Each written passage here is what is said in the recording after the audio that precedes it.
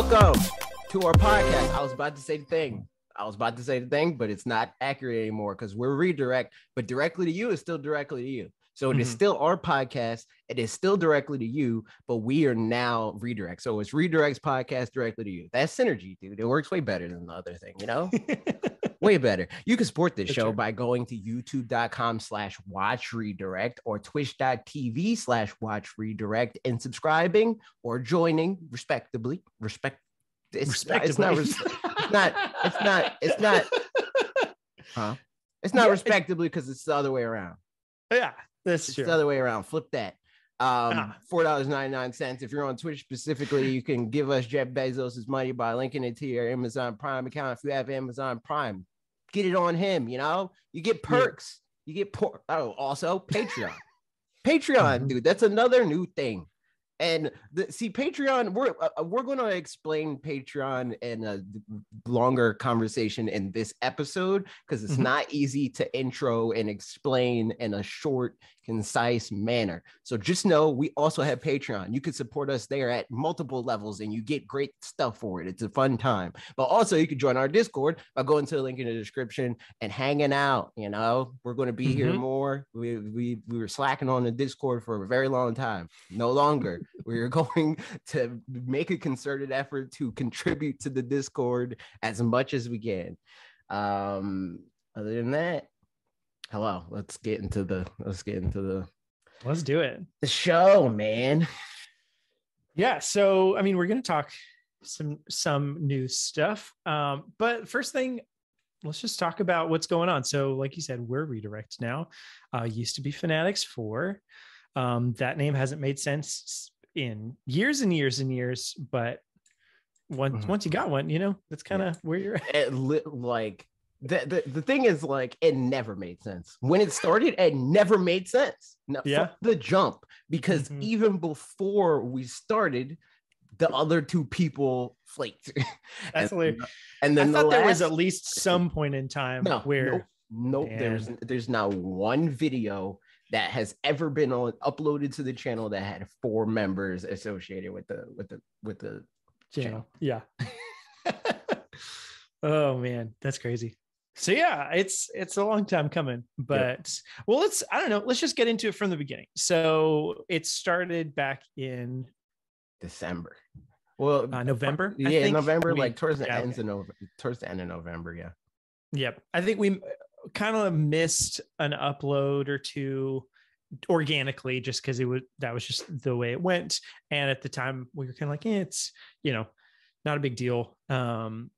Anyway. And then at some point, I don't even remember how the conversation started, but we just decided, like, what if we just stop and we've been kicking around. Yeah. See, the thing is, like, Justin, who did the visual side of the rebrand, he's been wanting to like reboot the visuals of the channel for a while, but like not like entirely. He just wanted to change the logo and refresh everything. And I was like, how about we nuke everything? Because like the branding just never worked. And the reason why I was holding on to it isn't really true anymore.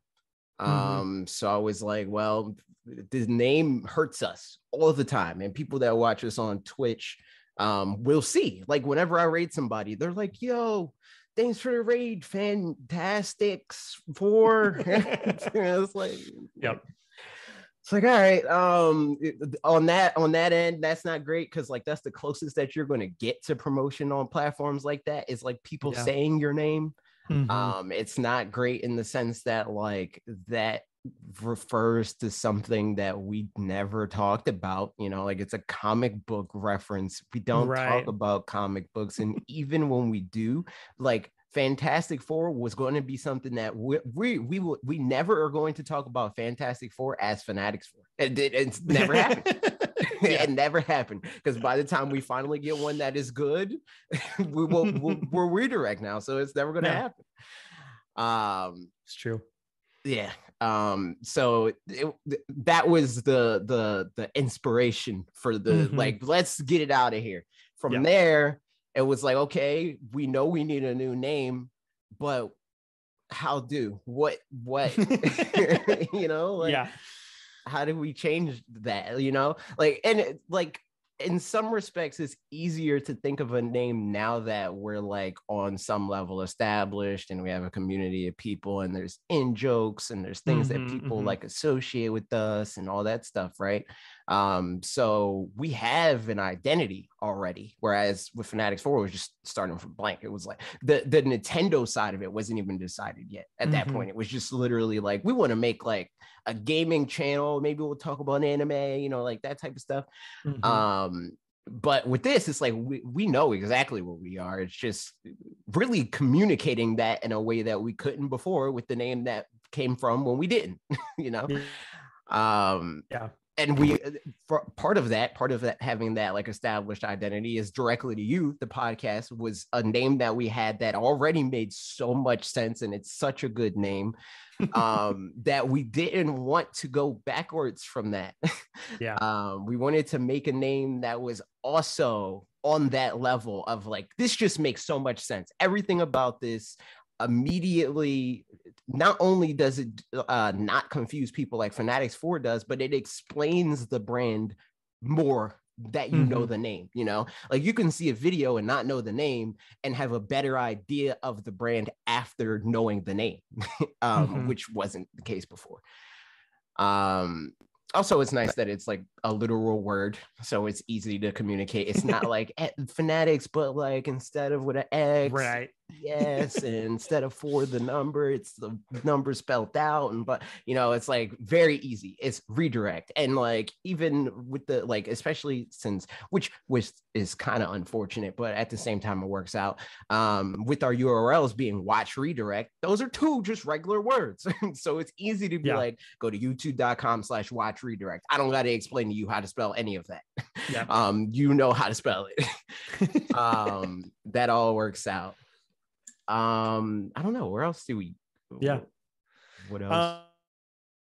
And then after that, I mean, part of the conversation too was, do we change, or like, what's the identity of us in terms of content, you know, like do we stick to exactly the same thing? Do we pivot to something completely different, somewhere in the middle? And that was something where we still wanted to do Nintendo stuff, but talked about doing maybe more Pokemon stuff, or only Pokemon stuff, or still doing broadly Nintendo stuff. But something that one of the problems that we were running into, or noticing or facing or whatever, was that am I freezing for you, by the way? Yeah. Yep. Sucks. Yep, sure does. So here, let me I'm going to disconnect and then come back, and then we'll see if that fixes it. So okay, I'll pause. If you want. Okay, we're back. No. I had to restart around. Okay, never mind. You like cut out for a second, but oh my god. Okay, we're back. Hello. Sorry. Yeah, the last thing we were talking about was the idea of like, maybe our content doesn't necessarily match the branding and that kind of stuff, or like it's just some inconsistency in any case.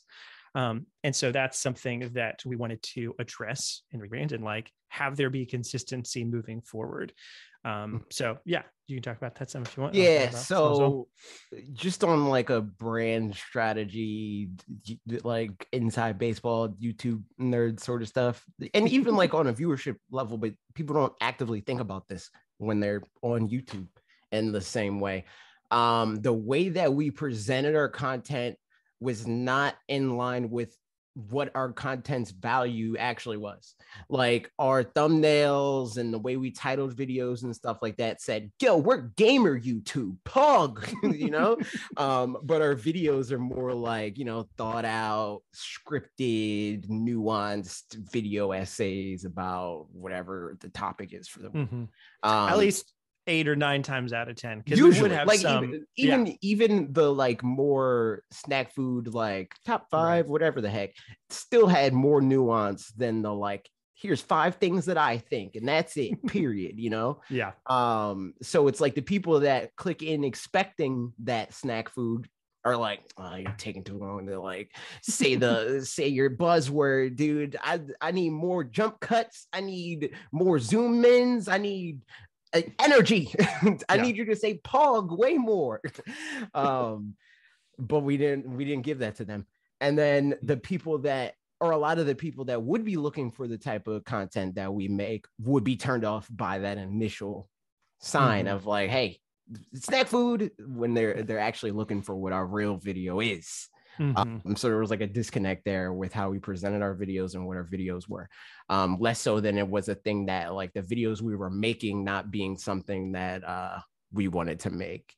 In some regards, our schedule caused us to have to make videos that we like either didn't want to make, in the sense that like I would rather talk about this topic at a different time, or I don't really have time to do anything crazy in depth, so I'll do like an idea that I had that's less in depth, or like we would come up with an idea that would become too ambitious for the schedule that we had, and we would have to like cut it and then say like, okay, let's do let's do this, a part 2 in some way, like that sort of thing. And then like there's also things on the other end of that where we would have videos like I did the history of hardware revisions, and that video was hell to make. And it like was 25 minutes long, and like on a week schedule, like that's not going to work. And then also like a 25-minute video in the context of like a channel that always puts up, like at the time, like it was closer to 10 to 12 minutes, but now we're like in general it's like 10 to 15. It wasn't going to work in that sense either. So we just had to like make a concerted effort to make sure our content was more consistent in how it was presented, and this was a good excuse to do that. Yeah, I mean, all that stuff. And like, I mean, some examples of the videos that we made before, and for the most part, unless we have a good reason for it, like it's not that there's any content that we made and it's like we're never doing that again as a blanket statement. It's just like it would have to have more specific, like, not to say we couldn't still do some kind of a top 10 video of some sort, but it's not just for the sake of it, or like, there's more intentionality behind it now. It wouldn't be something like, I could still see our new format being like we do a top 10 or whatever, because we never really did, especially since you joined in, we never really did like the traditional top 10 of like, this is a list video. It's just the list was a way to format thoughts that we had. But like, rather than doing like 5 things I really like from that direct that just happened, it's 5 things that like I like that are happening now, may happen in the future, and have happened in the past, like things that have a reason to exist on our channel for longer than the week that the thing happened. Those are the videos that like we will probably never make again. I mean, similarly, I think like predictions videos is something that like, it's fun to do predictions, but I think that's going to live more on the podcast, coming up before events or whatever, as opposed to, or even maybe like a discussion video that goes up on directly to you that's not the podcast or something like that. But specifically doing a video 2 weeks before the Game Awards, it's like, this is what I think is going to be at the Game Awards. It's a little bit redundant, just because like a lot of people are going to say similar things on other channels, and it's like, I can just we can let them say that. And then additionally, once the Game Awards happens, unless it was like, whoa, I can't believe that Fanatics 4 predicted that thing or something, which like that, not that happened particularly often in exactly that way. You don't go back and rewatch those videos. They kind of just, it's usually short shelf life. It's usually new viewers. That will see videos like that and be like, oh my god, that is how it happened. Which to some extent it has value, but it's only when it's like so on the nose that we nailed it that it's like, this is worth keeping up. There's still videos on our channel right now that are like that, like the OLED or whatever, like that video is still on there, even though it's like the OLED has been out for a long time now, but all of that information is still relevant. So stuff like that will stay. And stuff like that we might still make, you know, like it might still be a thing of like what I want from series X, and then they end up making a game in that series that's different from that initial video. That initial video still has value because like they didn't make the thing that we wanted, so we still want that. You know, like it's still you know, like has evergreen qualities to it. Yep. So I think that's like some of, in terms of content, what we're not going to be doing, I think, and then also what we're going to continue doing. But I guess let's maybe talk about what we want to do in terms of content that we didn't do in the past, or, you know, like, what does this mean for the future of creating videos and all that? I mean, like one thing, for example, at least of the video that's already out is it took way longer to make than normal. Yes. And it was way longer than normal. On both of those fronts, took longer than it should have, is longer than it should be, in terms of like, it includes 2, you know, collaborations with friends and stuff. I didn't realize in the moment how much time that would add to everything. And I'm really glad that I did it because it was fun. But all that said, I think that was something where like, I'll have to really evaluate what that looks like and maybe just do one next time, or, you know, something more along those lines. But yeah, just like in terms of dedicated time putting into it. And like, I have more just like images and like files and video clips and stuff that have gone into this session, or this, this video session than, you know, ever before. So like in terms of editing, there's just like intending to do more intricate things as necessary, instead of like, I mean, I not going to lie, towards the way end of it, as we were like, okay, we're coming up to the wire of when we'd like to release, there's a couple of places where I realized I could have added more stuff and just didn't, because it's like, it's not like essential stuff, but it's, you know, in my head, they were there. But in this case, that was an exception. But yeah, so that's something. And then I don't know. Yeah, you can continue. So I mean, like a lot of it is like, we're still figuring that out. You know, like we know, we have a general idea of like what we want in terms of like our approach to it,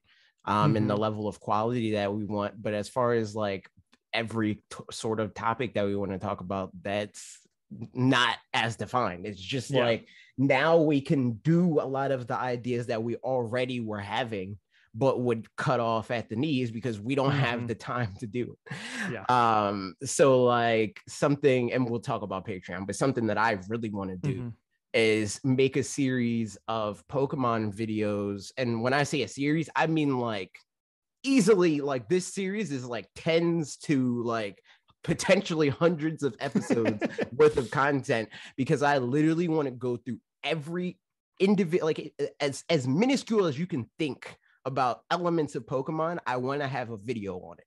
I want to have a video on, you know, like creating your trainer character and what that should mean, and what your trainer character can do and should be able to, you know, like how much control you should have over that. What role do Pokemon professors have in the world, and how can they improve that? Starter Pokemon, type advantage, you know, special attacks and how they engage with each other in the world, and physical attacks, and, you know, all those aspects I want to have individual 10+ minute long videos about. And in some regards, multiple videos. Like the battle system will need multiple videos because there's multiple layers to the battle system, and I want to have custom animations for all of that stuff. I want to have like, so we're going to like contextualize it by like basically say like the conceit of the series is, we're going to work from Gen 5 and say like, if they were to make a remake of this game tomorrow from the ground up with an entirely new game, what would I make that like? And, you know, go through the process of that in the order of how the game introduces you to it. So like when you first turn on a Pokemon game, the first thing you see is the Pokemon professor. So probably talk about that first. And then he's like, are you a boy or a girl? And then you talk about, okay, trainer character and character customization and all that stuff. And it's like, this is your rival. Okay, how do you interface with your rival, and how do they grow, and how do you grow with them, and what does that mean? You know, go all in the order of like when the game, in a game design sort of way, introduces its mechanics to you. Is what I want to do. But that will require funding.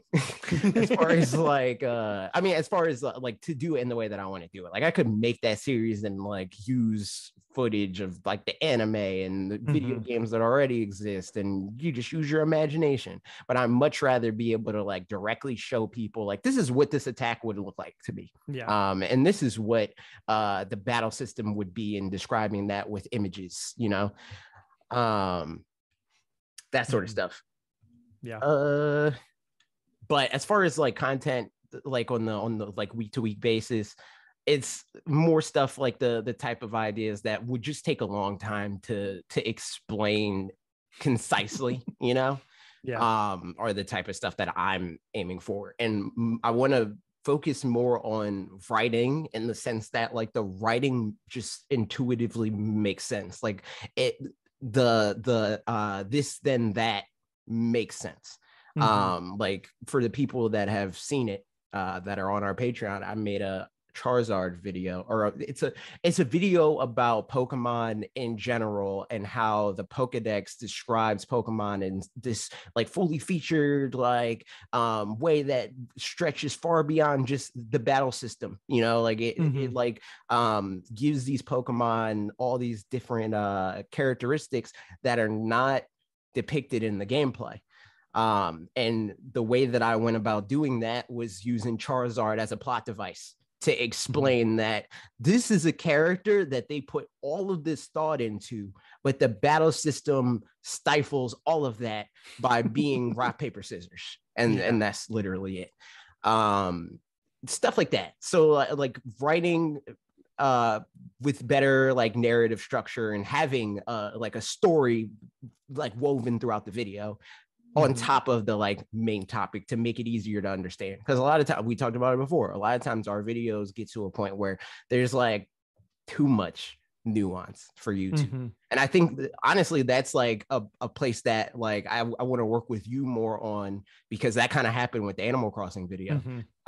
Where it's like I want to like be able to come into a video with like still a nuanced like thought of like, I want this video to be about this, but distill that thought into something that is easy to say, yo, here's this complicated thought that I have, and I can explain it to a 5-year-old. That sort of situation. That for me is like a big goal for this new rebrand. Big focus on writing. And also another thing, which is part of why I was like, yo, you should probably just make the video shorter, is editing. I want to focus on making sure our videos, like there's a reason to look at the screen. Because like a lot of times, especially back then when we were on a time crunch, it was basically a podcast, you know. It was like we were just like, I don't really know exactly what to put on the screen here, so I'm just going to put this clip from this trailer or whatever. And a lot of time when we had time, it would be stuff that like there's a reason to look at the screen, because there's like direct like visual accompaniment of like, this is what I'm talking about. I'm talking about this specific thing, and you see a representation of that on the screen. But I also want to make that look pretty. So that's another part of this, why I want to like, why we're on really the like in the like Call of Duty sense, where Call of Duty has a game that comes out every year, but it doesn't take a year to make a Call of Duty game. I want to do that where we're now on a 2-week schedule. So we have these 2 weeks to like write the video and think about how that works, and then get the basic structure of like how it's edited, and then make it look pretty. That's another big goal for me personally with the rebrand. I mean, one interesting thing too that came out of this video specifically was kind of 2 different avenues for extra content too, that I'm excited about maybe being able to do more of. But I mean, that'll be a video per video basis. Like that's, you know, it'll just, when it makes sense, it'll make sense. But like for the video that I made, for example, there was a whole 5-minute section that was probably some of the most edited part of the video, because it was stuff that I worked on right at the beginning. But yeah, like AJ watched it and was like, this stuff's interesting, but it doesn't like really serve the narrative of the video particularly well. And I was like, yeah, I know. Like I realized it as I was working on it, but it was like, you know, it is where it is at this point. So so like that is broken out, and there's a full upload that has all of that. That's just for patrons. which is kind of similar to like if you watch channels that have like Nebula segment, or like have a Nebula video kind of thing, that has an extra segment. Like it's that same kind of idea. And then similarly with this one, there was the additional video that went up on Directly to You that that was the actual visits with Xeon and Chewie. And so that kind of thing, like I have other videos where in the back of my mind, it would be fun to have discussions about like one of the things, or, like if there's some video where I'm planning on talking about this topic and how it has examples across multiple different games. So somewhat like, Game Maker's Toolkit kind of video or something, or that sort of thing where it's like, this is, open worlds, and then you have examples or something like that. Then have like a discussion with a person or two on one of those examples and like go more in depth on it, just to have as some bonus content for someone to listen to after the fact as well. So those are things that feel like fun opportunities that we wouldn't have been able to do before. And it might not be something that we can do consistently towards the beginning. And probably isn't going to be something that we can do consistently ever, because it just won't always make sense for it. But kind of when there are opportunities, kind of the more, Patreon continues to go and stuff, I think the more that we can take advantage of those opportunities and do that. So for what it's worth, I think that like, while it probably won't be literally always, I think it's a consistent thing. Cause like we said before, there's a lot of times where like there will be those tangential thoughts of like, this is like kind of related to the thing, but it's not really, like that's an easy thing. Like when I was saying like how with the Animal Crossing video, I literally meant take it out of the video and make it its own video.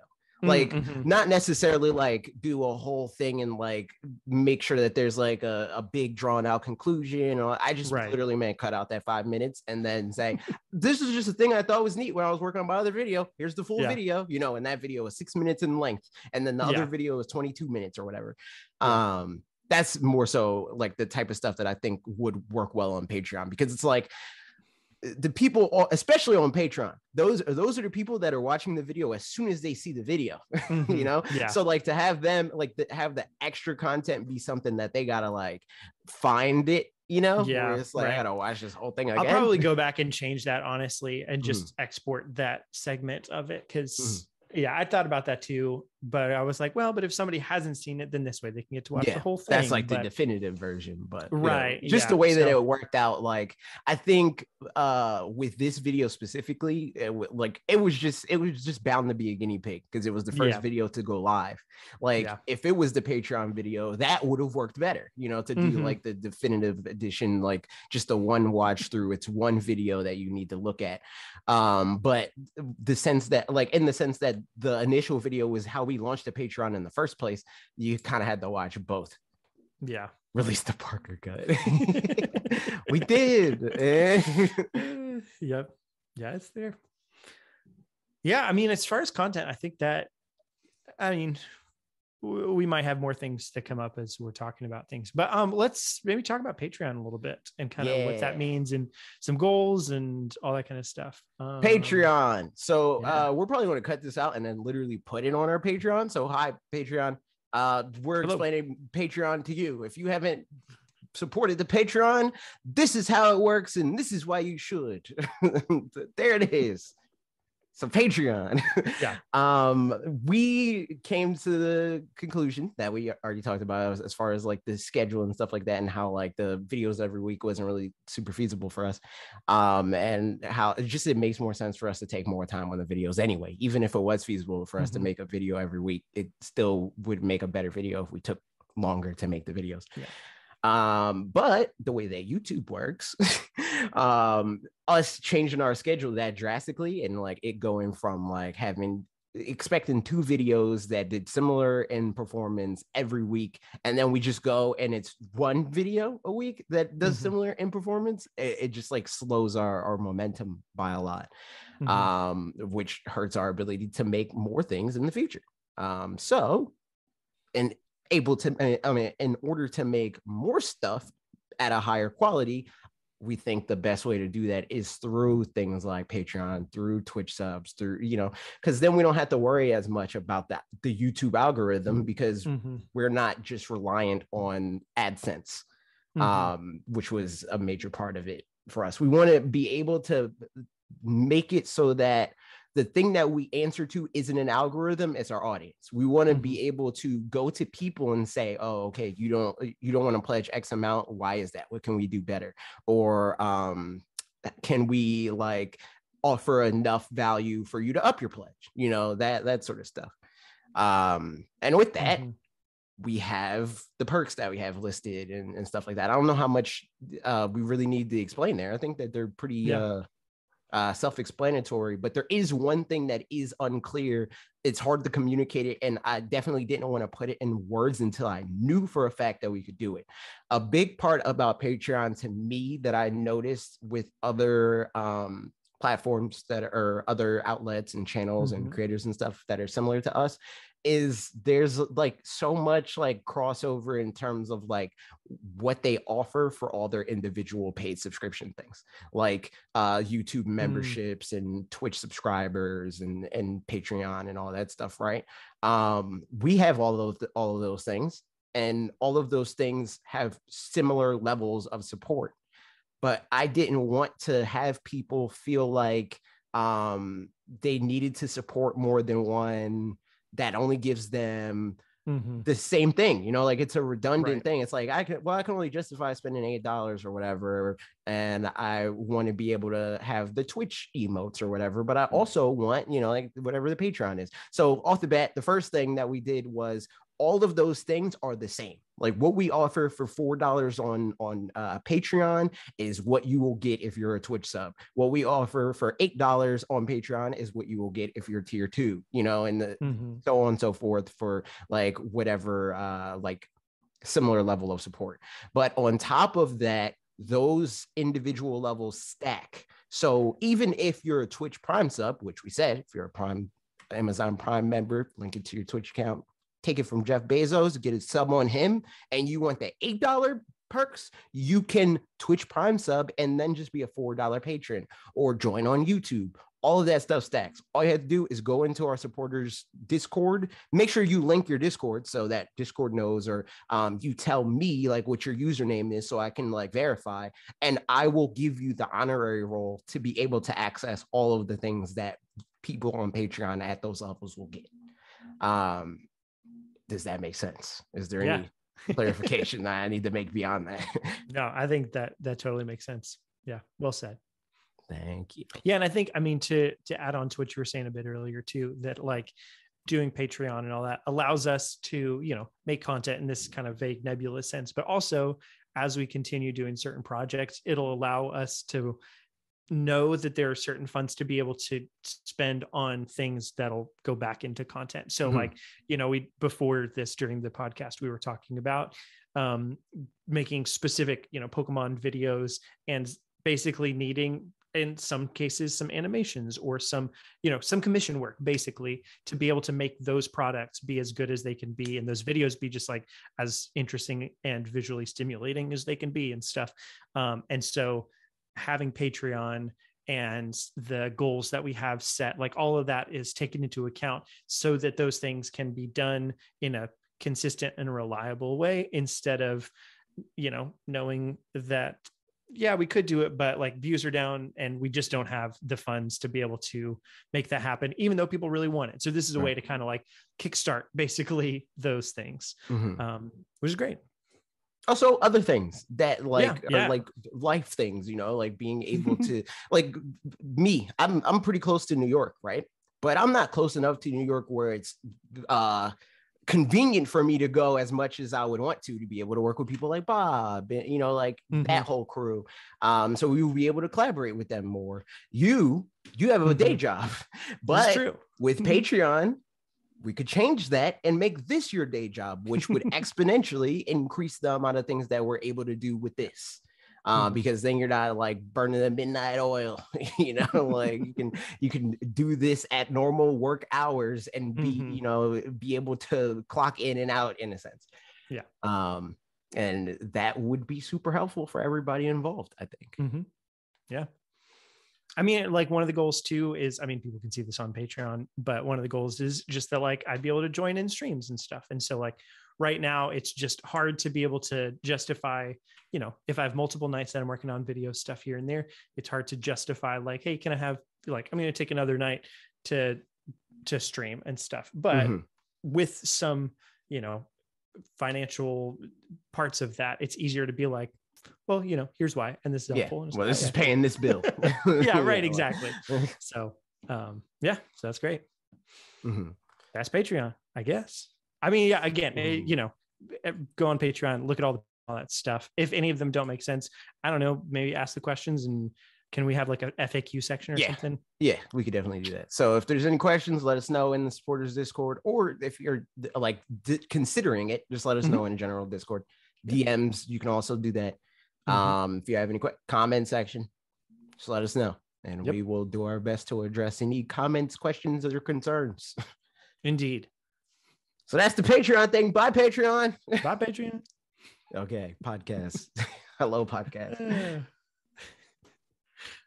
Nice. It's always funny, yeah, when like there's been times that I've watched somebody stream before and they'll be like, oh wait, I'm going to record this video while doing this stream, and it's like just barely shift in tone. They switch into YouTube mode. Yeah, what's up, everybody? It's the YouTube. And then they're like chat, say hi to YouTube, chat, and then everybody in chat, it's like, hi YouTube, hi YT, hi me in the future. You know? Yeah.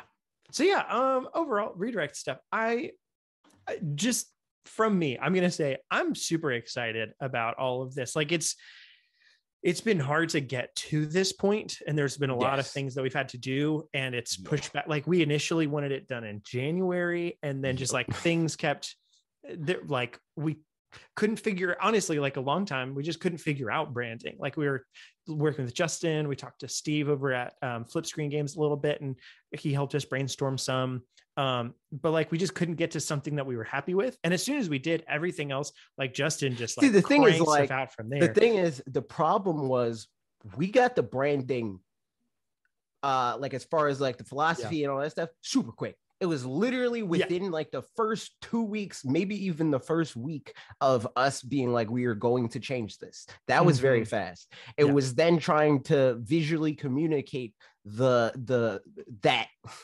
Right. And in a way that made sense. A way that's like direct and on point, but not too direct and too on point. Right. Because like there's definitely like some of the logos that we had were like redirect, and it looked like Nintendo Direct, just, you know, it was like literally slightly Nintendo, off the mark kind of thing. Yep. And that was the sort of thing, like something that I was like super bullish on was like, I want something that reads as ours. It's our thing. It's not a Nintendo thing, but it definitely gives off a Nintendo vibe, you know, like you can look at it and be like, they probably talk about Nintendo, you know. And same way with the name, right? Like I wanted it to be something that was like, there was even people that had like brought up to me that it's like, oh, like redirect, like it's like it like has another meaning where it's like regarding Nintendo Directs, because you guys talk about Nintendo a lot. And I was like, yes, exactly. But that's the thing, right? Like it's referential, but it is not something that like is screaming at you and be like, we're Nintendo Gamers 37. Like, comment, subscribe, slam the like button, you know, like it's subtle. Yep. Yeah, because some of our name ideas towards the beginning, none of which were any kind of good. I'd have to go back and find some of them, were Nintendo something or other, or blah blah blah Nintendo, and it's like just didn't feel right ever. So I like literally recruited a task force of our like of noteworthy viewers in the community. I was like, yo, you guys, you understand what we are and what we're good at better than we do. What should we do? And then we sat there and we thought about it for a day, and then I was like, I don't know, man. I don't know. And then literally the day after that, I also, like, part of this whole thing, my friend Sam from Ristic Studies, he's like a Magic the Gathering YouTuber. If you like Magic Gathering, check him out. I was talking to him about the rebrand, and then I think it was like something that he said. that I was like, because I was, this was like part of like the time when we were like ready to just be like, let's just call it directly to you and then call the podcast directly to you podcast or whatever. Mm-hmm. I mentioned that to him, and then he said something about like, oh, what about direct to you or something like that, and I was like, that's it. Like, Eureka. I don't know why that specifically set it off of me. I was like, we can do redirect, and I looked it up and I saw like, oh, is it available? And it was available, and I was like, oh, that's good. So that's always a nice feeling. There's been a number of times where with some project or another, I've had a name and I'm like, this is perfect. And I've looked it up and it's like, it's perfect because there's 1 million subscribers to the thing that already exists. It's called that. And that's like, that's rough. But when you find one that like you really like and then nobody else has it, like that's awesome.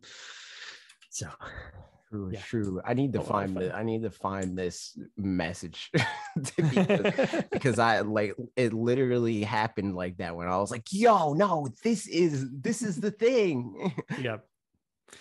Yeah. And I guess more just thoughts as we're getting started with all this. So like this past week's video was I'm having more and more thoughts. This past week's video was like music related stuff, and I'm planning on, because everybody knows, if you're listening to the podcast, you know, like I play a lot of music and I really like music and stuff. Mm-hmm. So I'm going to be ideally making more of those kinds of videos, but they'll probably be kind of few and far between, just because they take more time than some other videos. And I also have like, I've got a spreadsheet because spreadsheets are great, of like, I don't know, 30 different video ideas that some of which maybe I'm not as crazy about as when I first wrote them down, but a lot of them I'm still like really looking forward to making. And some of those are music based ones. So, you know, they'll happen when they happen, but I know spoiler wise, I know, Xenoblade Chronicles 2, I'm going to make one of those, might be a while before that happens. And then also there's one specific Breath of the Wild one, and then a Pokemon one, and then another Pokemon one that I'm talking about with Justin. So that's kind of some breadcrumbs of that. But the Pokemon one specifically is Patreon related. Oh, the other thing about the Pokemon series that we want to do, we are going to have like all the episodes, if it's Patreon funded, for as long as it's Patreon funded, will be free to everybody. There's going to be like perks and stuff for the patrons where they get to see like the behind the scenes, and they'll obviously get the video 48 hours early and all that stuff. But we're going to do a pilot episode that we're going to upload to the YouTube channel, but that'll be like closer to like when we're like, you know, closer to the goal. So we don't make a pilot episode and then we don't hit the goal for a year or whatever. It just would make more sense if we're like at least halfway there, you know. I forgot what else I was about to say. Oh, another thing that like when we initially we floated the idea of like, do we just do Pokemon? Like maybe it's just a Pokemon channel because people like Pokemon on our channel or whatever, right? I really pushed for Parker to do the music thing because I was like, I think that is like the closest thing that we can think of that you have to Pokemon for me, right? Where like a lot of our community like associates music with you and likes seeing and hearing music related things from you. So I think that like it would be good to like leverage that in videos. So that was another like guiding thing for us, or will be for this channel in general, of like what do we want to like talk about in depth for 10 minutes, you know, like that sort of stuff. I mean, I guess the other thought with even that is like something that we've noticed in the past with other channels and ourselves by contrast is that like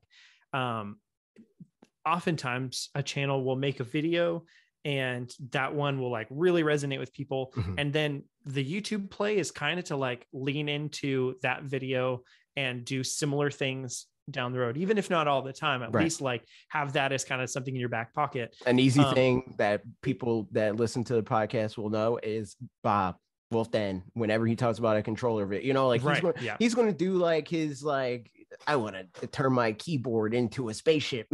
You know, like he's going to do those videos, but he always knows that it's like, well, if that video doesn't hit, I can just make a video about this controller that I've been sitting on, you know. Which is, and so that's great. The thing is, with the way that we were doing our videos before, is like, for one thing, we didn't know which videos would or wouldn't, you know, resonate with people, and we still don't, you know, ultimately. But I think to some degree. Usually I don't know until I make the thumbnail. That's when I know. I'm like, this video is going to do numbers. Like that happened with both the video, like your video that hit 1 million views. Once I made a thumbnail, I was like, this video is going to do things. And then before that, the 2018 Switch video, I was like, this is an impeccable thumbnail. That's usually when I know, is after I make the thumbnail. But like with some of the videos that we were making before, I think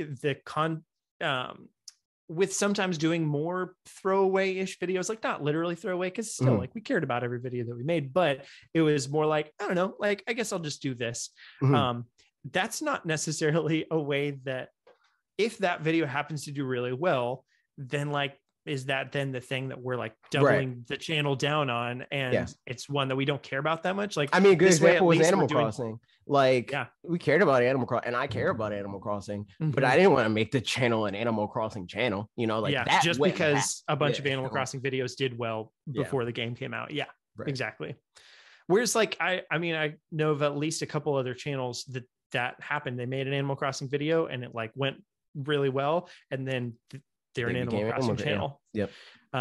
Which is, you know, great if they're excited about that. But I think we just need to, or it'll be interesting to find out what things, you know, have a chance of going that way for us. And them being things that we're like, yes, excited about making those. I will say, I do think that how I set that up, where it was like the Pokemon and the music thing, and in terms of like what we care about and what people associate with us, I do think that that's our thing. I think the music it's just going to take reining you in a little bit because like you want to talk about all of it, which makes sense, but I think it would be way easier on you and us to market it and the viewer to understand it if you pick one concept and that is what the video is about. You know, like, I don't mean like concept in terms of like the game. I mean like one musical concept and say, I'm going to teach people about this. And then you contextualize that with the game, you know? I think that's I mean, you're not wrong. It's always surprising to me watching a Charles Cornell video or something where he'll like react to the music in a particular game or something, and then only react to like 2, maybe 3 songs from that game. And in my mind, I'm like, but there's so many songs in Breath of the Wild. What about but how do you market that? Exactly. And I think that see, and I think honestly, like based on, and it makes sense because the Animal Crossing video was the Animal Crossing video, and that took as much time and energy as it did. But I think honestly, the music videos can be easier than any video. It's just knowing what those videos need to be before you make it. Because like you could make 4 videos out of the Animal Crossing video. And I noticed that just editing the short that we did when I was like, this is like the video made itself. I watched the clip that you did and I'm like, that this video tells its own like self-contained story. And that's a thing that I think that we need to really take advantage of. Fun times. Good stuff. I mean, as far as redirect and rebranding and stuff, any other thoughts? Or I mean, any questions from y'all in the chat? Sardi said, gonna have a VOD channel from stream since you're expanding. Maybe eventually. I feel like the thing about VOD channels for me, I feel like they're just usually not worth the time and effort on our end until we get to the point where enough people will watch them because they missed the initial stream, you know? I'm sure, like, well, I don't want to name specific people because that feels, you know, I don't want to like talk about their viewership or whatever, right? But there's like certain creators on the other end of it, like Ludwig, right? Like Ludwig is a huge streamer, and like he'll stream and 30,000 people will be watching his stream concurrently, and then the end of that stream will have 500,000 views or whatever, and then he will upload the VOD, and then that will get another 500,000 like unedited, just like unedited wow, VOD. yeah. Will get another 500,000 views because there's 500,000 people that's like, well, I didn't have time to watch that stream. you know, like I live in, freaking Zimbabwe. This man streams at 2 a.m. my time or whatever, right? We don't have that sort of volume yet, so it doesn't really make a lot of sense for us to like upload VODs. Clips, yes, that's why we made the redirect mini channel. We'll definitely be doing that. Yep. Yeah. And I mean, what's your vision as far as like the clips? Will it be like shorts clips, like tiny clips, or because it's okay?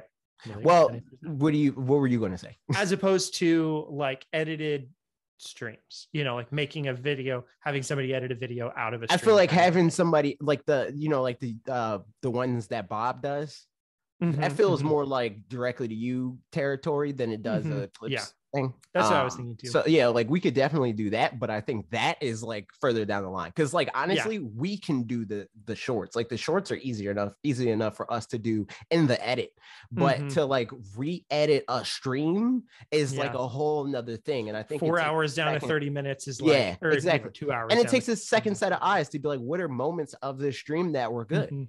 Yep. Yeah. I think the narrative through line of the whole thing, and what chat things to include or not include, any of that kind of stuff. Like that's tricky. Yep, exactly. Yeah.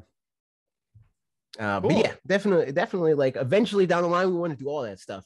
But I think that like VODs, I have like, well, I don't have a specific number in mind, but I definitely have a number, like a range. Like we need to be in the like 6 to 7 figure subscriber range before I even feel comfortable making a VOD channel, honestly. Like even if I was Bob, I probably wouldn't have like a full VOD channel. Yeah. No, that makes sense. The clips format for like that size makes a lot of sense though. Like that is closer to what I'm like. We floated the idea of having like a tier, or not a tier, a milestone goal on Patreon to have the like how Bob does the edited clips, like so we can like hit up Benny and be like, yo, edit ours too. That's like short, like that's a shorter term goal than the VODs for sure. Indeed. Is there anything else? Did we miss anything from before? I don't think so. I think because I mentioned asking questions earlier, and there were questions from before that I might have missed. I need to scroll for that. So if anybody got any questions, let us know.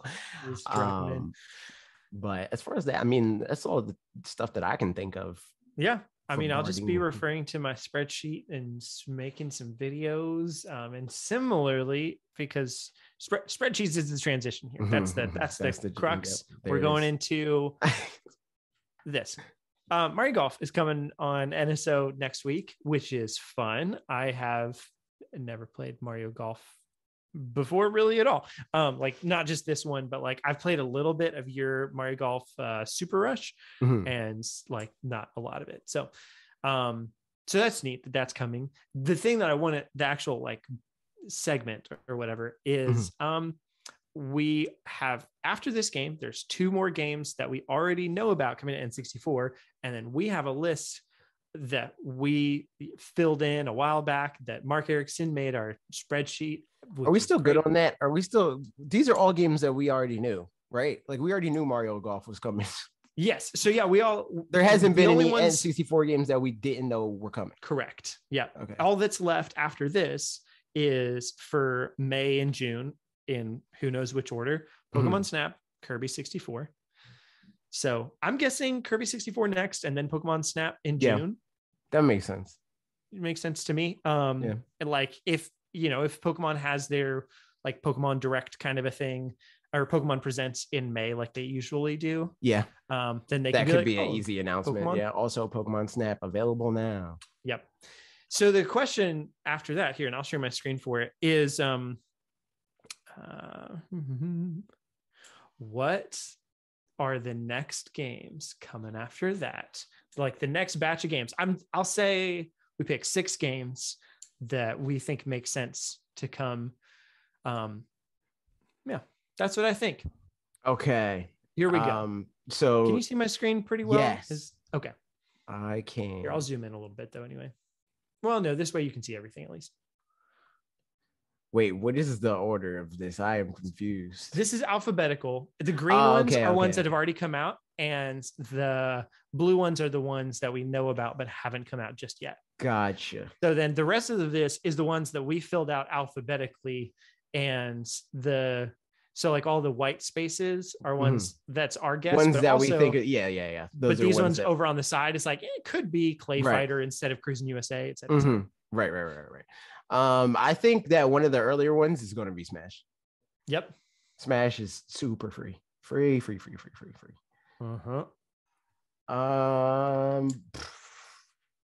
I think Wave Race feels like a safe summer one. Yeah, I can see that. Like I feel like there's a mixture of like more exciting and less.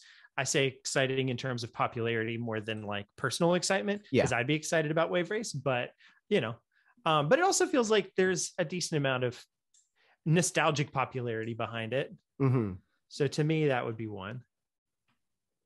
I mean, Pilot Wings feels safe. Yeah, it feels pretty safe. I'd say Pilot Wings. Cool. Okay, so one of the news bits from this week that I didn't grab because whatever is Triangle Strategy. Oh my goodness. Square Enix trademarked Ogre Battle again. So like I'm putting that out there. I don't think Ogre Battle is going to be one of the next ones, but could be. I mean, there's also been a lot of rumors though for GoldenEye. So like that feels like a riskier one, but I mean, if it's an E3 type announcement, because at this point, bringing us up to June means that they're going to announce the next, maybe not the next batch. Maybe they don't announce a batch. They just do them 1 month at a time at this point. And they just figure they needed a whole batch at the beginning, but then, they'd stagger them. I feel like GoldenEye comes out this year, whether they announce it, sooner. Yeah. I mean, there's a decent amount left in this year. I could see that. I mean, I would think that like, it depends on when it's ready because you got to assume like GoldenEye, if GoldenEye happens, there's no way it's not also coming out on Xbox and maybe even PlayStation, Yeah. Oh, that would be really interesting if it came out on PlayStation too. Yeah, I mean, literally on PlayStation. Yeah. On PlayStation. Like the thing is, like I feel like both Nintendo and Xbox have easy vehicles to do that. Super easy because Nintendo put it on NSO and Xbox put it on Game Pass. But even now with like the PlayStation Plus, PlayStation multiplied, that the messaging for that would be super messy. Like here's GoldenEye. It's not a PlayStation 3 game or a PlayStation 2 game, or but here it is on this service specifically. But for Nintendo and Microsoft, they have a way to like provide that to their users for quote unquote free. So like PlayStation, yet again, it will be like how PlayStation, to get a library going for the most part, you got to drop money. Like you buy a PlayStation and you're going to spend $70 on their exclusives. But for Nintendo and Xbox, like granted, Xbox, it's much better in this regard. You can just get a subscription service and you have games to play. Yeah, that's interesting. I guess. Quick question too. So does Nintendo have any say for GoldenEye in addition to, because they don't own any of the rights anymore, right? Like it's all Rare. I think it's Rare, and then now Amazon. Oh, Amazon bought. they own movie studio. MGM. Yeah. Oh, okay. Yeah. Wow, that's very interesting. I mean, I can see them obviously playing ball more than MGM, who's like, video game? What's the video game? The heck is that? Like Amazon has more to gain from having good relationship with Microsoft, right? Than than MGM did. So Mhm. no, that definitely makes sense. Merck said rumors were saying that GoldenEye would have been announced for Xbox at least already, but delayed because of Russian invasion in Ukraine. Mhm. Apparently, the Russians are in GoldenEye in the story. Makes sense. Interesting. So yeah, I mean that makes sense. So those ones. Okay, two more.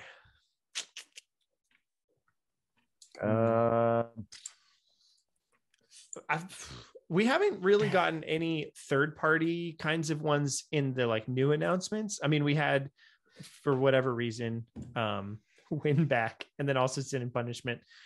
Yeah, it was very weird. So I wonder if maybe those come later down the road, though. And there's not that many. The thing is, like, I could see. I don't want to put another Microsoft one right now, but like Banjo Dark 2, showing up. Oh, Banjo, yeah. I think that was another thing I was going to say. I could see Perfect Dark, but Perfect Dark feels like it would make more sense if they do it later. Yeah, I'd agree with that. Especially if they are doing GoldenEye, like Perfect Dark makes more sense to just like even beyond that, because they're working on the Xbox Series X. It's good promotion. GoldenEye and S or whatever. Mm-hmm. Why get a Series X instead of S? You know, you're kneecapping yourself preemptively. Don't get the S, just buy the X. But anyway, Perfect Dark coming to that collection of consoles. Yep.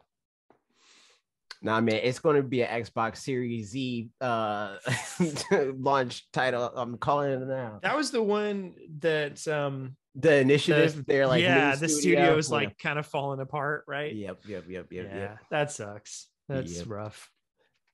Yep. Yeah. Everybody got jealous of PlayStation. They're like, yo, we want to announce games 7 years before they're ready to release. Yeah, there's still some from that initial like Xbox Series X reveal thing that I'm like, oh man, those look cool. But then now realizing it really is going to be just so long before they come out, which makes me all the more like thankful for Nintendo doing the Switch reveal the way they did. They had the benefit for sure of like having some just terrible end of life years for the Wii U. Yep. So they could make stuff up, you know, and really like be able to hit the ground running that way. But and also have the benefit of not trying to be the most technologically advanced, right? Also not trying to launch during a global health crisis. That also did wonders. I mean, for you're not wrong. Yeah. All right, two more. Let's put Banjo Tooie. That makes sense. And then one more. I'm gonna put I would want to say Excite by Mario Party 2, one of the Mario parties. Yeah, Mario Party 2 would be hilarious. Mario Party 2. That is the one that people like. Yeah. Granted, people like all the N64 and most of the GameCube. Mm-hmm. I think the I think the microphone one is a weird spot for some people. Oh, I didn't even remember that one existed. There's one that comes bundled with a microphone. I think it's like 6 or something. I don't know. Don't quote me on which one it is, though. I don't know which number specifically. I wonder if it's maybe 5 or 7, only because I've always heard that people are big fans of all the even numbered ones. So I'd be surprised if that turned out to be one of those. But I don't know. Could be wrong. So that's our list for those: Banjo Tooie, GoldenEye, Mario Party 2, Pilot Wing 64, Super Smash Brothers, Wave Race 64. If we get 4 out of 6 of those for the rest of the year, then buy us a cake. What kind of cake? That's the question. What kind of cake? Yo, can confirm it's 6. Oh, look at you. 6 and 7. Oh, weird. Was that for all the games, or was that just for like some of the games? It has a mode. Oh, okay. Weird. Yeah, I don't know why, but I'm like oddly good at random guesses like that. Like whenever people are like, "Yo, I wonder how much that weighs," and I'm like, "It's probably like 45 pounds," and it's like it's 47 pounds. I'm like, "Yo, what?" I felt like a psychic when I was 7 or 8 or something. My sister got Britney Spears's debut album for her birthday. She twice from two different friends, because Britney Spears. And one of her friends was asking, or she asked one of her friends, or whatever, they were talking, and they were like, "What number is Lucky?" The song Lucky. And I just turned in and I said 7. And then they looked at the track listing, and the song Lucky was track number 7.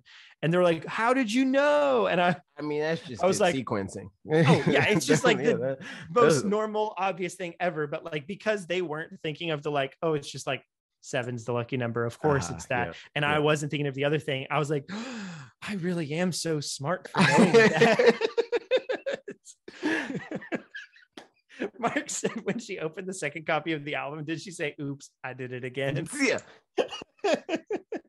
Yes, she did. I think that was the same year that she got a Christina Aguilera album from her friend, but she wasn't allowed to listen to Christina Aguilera because it was too raunchy. So she got it for her in Spanish. So now it's ven conmigo, baby. That's how I know that song. It's still raunchy though. What's the difference? Oh, you just don't understand that it's raunchy, I guess. I guess.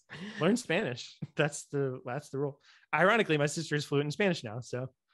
And that was the inspiration. Catalyst. She was like, "I am going to understand the questionable lyrics." Yeah, that was the one. So yeah, next bit of news: Metroid Dread has a boss rush mode. Cool. Nice. Was this a new thing that they announced? I think they had announced it back in the direct in February or whatever. Oh, I thought all that stuff just came out. I think the first bits did, and then this was the last thing. They were like, "This is coming later," so we have arrived at later. Good job. Nice. We're here later confirmed. Yep. So that's it. Good stuff. Cool. I still gotta finish that game. I still haven't finished that game. Yeah, that's good. It's a fun time. Too many games. I'd say it's definitely worth finishing. There's some sequences towards the end, especially, and like some of the ways, I'm not going to spoil anything, so I'll say it this way. Like, there are things that as I was coming up to them, I was like, oh man, I feel like I've done this thing enough times and I don't want to do it again. And then the game preempted that and responded accordingly. And that was fun. And then the final boss was just really fun. And there's a bunch of, did you get to fight any enemies that are like kind of other Samuses, but they're not? No. Okay. So those are pretty fun, because that feels almost a little bit like a fighting game, like Smash or whatever, because it's a lot of like, they move quickly instead of having, doing big damage, but being huge and like, that kind of a thing. They just feel like it's a platform fighter. So I feel like you'd enjoy that. But yeah, and then the final boss, like I said, is just like a fun time. Sense. Yeah, I gotta do it one day. One of these days. So, but speaking of games that we got to play, what games are we playing? True. I'm almost done with Kirby. I'm like right there. Nice. Right at the end. I was going to finish it on a stream on Wednesday, but I didn't feel like doing that, because I was like, I don't want to like do a thing before I had to like do all this flipping of switches and changing of names, and I want to do something like mindless on stream. So I just played Pokemon with Mega Man and Trev, which was fun. We got no shinies. It was very unfortunate. Also, the game is toxic because the game targets me all the time.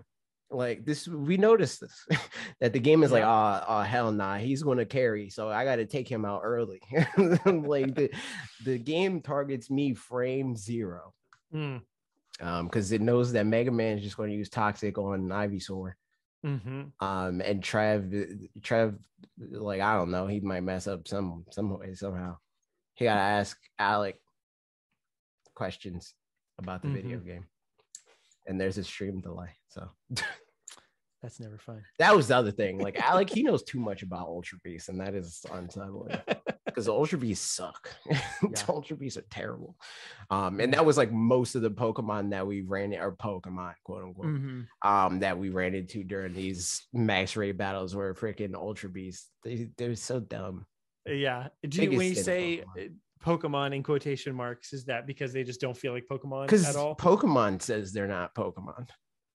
Oh, they're like from outer space. So like they're aliens. Well, then how do you define is Arceus a Pokemon? Yeah, Arceus is a Pokemon. Can you catch Ultra Beasts in a Pokeball? You gotta catch them in a Beast Ball. I mean, I think you might be able to catch them in a Pokeball, but it's like it's like the catch rate's bad. I did not realize that somehow. They're Ultra Beasts, dude. Yeah. I mean, I've seen them before, but yeah, I just don't know that much. Yeah, they're terrible. You shouldn't know that much. I will say they do look pretty like, they I can't think of an Ultra Beast that looks good. Like Poipole is all right, and whatever this like Naggandel or whatever that thing about, like those things are okay. And like I can hear an argument for Buzzwole, but I think Buzzwole looks stupid. I think all those Pokemon except for Nagandala and Poipole, to an extent, like they're okay. They're like, all right, I wouldn't like burn this at the stake, but the other ones, terrible. Yeah. No, I'm looking at Kartana right now, which from afar, like in just the little icon, I was like, maybe. And then I looked closer and I know. Yeah. Yeah, Ultra Beasts. They're not good. Circuitry. I didn't even get it until I said it. I'm not as I don't love it though. I'm not as mad about Circuitry, but it's definitely not good. Yeah, Ultra Beast, super mid. Yeah, I just like they're Sun and Moon, like the Pokemon community, less so now, which is weird, but also kind of not weird because you can't love Arceus and hate Sun and Moon because they're the same game. They're literally the how same. so? Because like you have the nobles, right? The analog to that in Sun and Moon is the trial captains. They work the same way, like the how you gotta battle the trainer, or you battle the Pokemon first, the noble Pokemon, and you battle the trainer. You battle the trainer, I think, first for the captain, and then you battle an old Pokemon. I mean the Pokemon, the totem Pokemon or whatever. It has that format. It has the thing where the town isn't established, so you don't do like the traditional trainer's journey. It's just but like mechanic Pokemon that tried to shift the pretty different still, yeah, but the game's like formula is the same. Yes, honestly, that's the thing, is like Sun and Moon, I like the idea of the formula more than the idea of, I don't know, the gameplay. Yeah, it's Pokemon. I mean, not Pokemon. Nintendo sent it kindness of their heart. Still never play it. Nope. I'm a rude, terrible person. I feel like I might have put I'm gonna check real quick. I want to say I have a note in my phone that still has the code somewhere. And if so, then maybe one of these days I'll pull it out and make it happen. But I wish. I was looking for the. I was going to a phone number in here that I was looking for a while. I kind of want to like play. I would show it to you, but I found it. It's right there. I want to play the wait. How are you going to do that? Huh? You said you're going to show it to me. This is still I'm recorded. not going to show it to you. Oh, okay. I was like, what? There you go. See, nobody can see the code, but nice. Good job, telephone. But yeah, crazy. Wait, time out real quick. Crazy that codes only ever got to the B's for 3DS. For 3DS, dude. And we're like, I mean, I don't even know where we're at. I was going to say, I haven't paid attention to that in a long time. Because I remember it was like a big deal. Like between me and Bob, where it's like, they're on C now. What the heck? Yep. I know how we can find out. It is we're on E. That's crazy. Because we got codes a month ago, and it was E such and such and such and such. That's ridiculous. Yeah, man, that's so many. Like, and even looking at, I was on Nintendo's like to go look at Nintendo games to buy them and that kind of stuff. and showing like the number of 3DS games on the digital storefront versus Switch games. It's not, I mean, it's Switch items. So like some of these, there's like deluxe versions and all that. Like any of that is split out, but there were 11,000 things, which is so many things. Yeah, I think that's a lot of DLC is things. also included in that, you know, so it's a lot, but still, like there's so many games on the Switch, True. and I'm sure a lot of them suck, but a lot of them are Arguably, enough of them are still good. Probably most of them suck. Yes. But it doesn't matter because you're never going to know about those ones. Yeah. You know, here's the thing. I will say my one regret with not doing like eShop window thing anymore is it was fun to know about the little nothing games just because, but now like I could still look it up, but like there's no purpose behind it. I feel like the only the way that lives is like streaming in some regard. Streaming, yeah, and then like the video is like a Patreon thing, and then like we just give it to like it's not even like the content level Patreon, it's like the lowest level of support you can get it. Yep. I think that's the home for that sort of thing. Yep. But that's like way down the line, like even like further than when we've reached a like you streaming goal, because that's more work than that. Because then you gotta make a video. Like that's full-time Parker time. So like, yeah.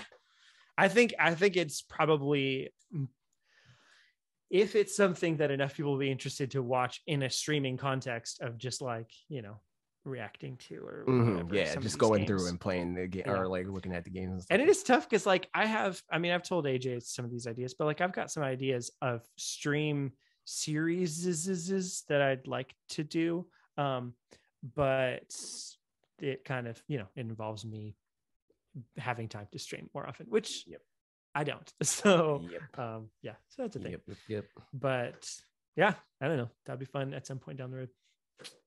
There it is. As far as games that I'm playing, the obvious one is Kirby. And I'm having a good time with that. I don't know how far behind you I am at this point. I'm pretty much still 100%ing it. I've gotten a couple levels where I've 100%ed all of the Waddle Dees like the first try, which is generally like usually it's pretty few and far between. I think I like only did that in the first like 2 worlds. Yeah. And then like it got to a point where it was like it was like a little bit of extra effort, and I was like, I'm not doing this. Like on stream, I don't want to do stuff that I gotta like pay attention that deep to the game, because I'm paying attention to everything but the game. Like, so I want like stuff that is like borderline like autopilot.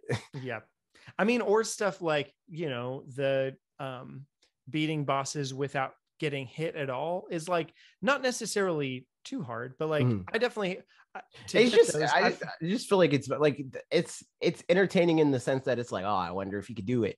But like the minute to minute is boring to me. You know, like it's the frustrating thing. I could do it, but I'm like, I gotta camp, and then if I do get hit, it's annoying because I gotta like make him kill me, and then like that's the it's one. Like, ugh. So like I've done that with some of the boss fights and stuff because there will be a Waddle Dee associated with it. But sometimes like an attack will have 2 hitboxes and stuff. So if I'm doing dodge rolls, then like, you know, I'll have to know to do one and then the other. So often there's been enough times that I've gotten towards the end of the fight and then just barely get nicked by something. And I'm like, no, okay, whatever. And I'll just do it again. But yeah, I mean, it's fun. And there's some power-ups that are like so overpowered anyway that it's like, it's not, as long as you don't get hit by like 5 hits, pretty much you're good to go, but it's knowing exactly those hits and stuff. So no, I'm having a super good time. I thought so far the snowy area was like my favorite in terms of just like atmosphere and like locales and stuff. Like that bridge level, super cool. The boss fight in that level, super cool. Just like environment and stuff. And I don't know, I'm still just really enjoying seeing Kirby in a context that's not like green greens. Even though like that was pretty too, I mean, I like the, you know, this game's version of that especially, but something that's not green greens. And also that even in like the, like we're in a darker castle kind of area in other games felt very like, you know, cartoonish, darker castle. which is fine and fit thematically, but like didn't feel as just straight up cool as it does in this one. So I like it. It's nice. It's a good game. There's a lot of stuff a lot of moments of that was neat. Yeah. Like, that's what I want.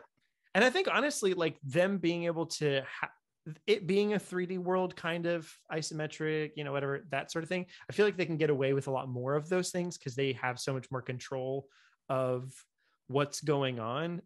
And like, some of the really cool looking bridge and stuff, like you don't need to think about textures in a way that it's a fully 3D object. Like it is a 3D object, but only from a pretty limited perspective. And so like I feel like they can get away with a lot more in that respect and like make things look cooler. But then also, like you said, just neat little fun moments.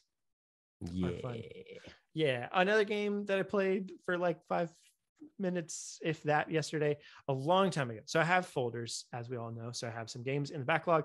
I opened up my backlog folder and noticed a game that Ashley had bought one night when I was like, I'm gonna go to the store, take a look at eShop and see if there's any games that you think would be fun, and then just buy them and we'll play those games.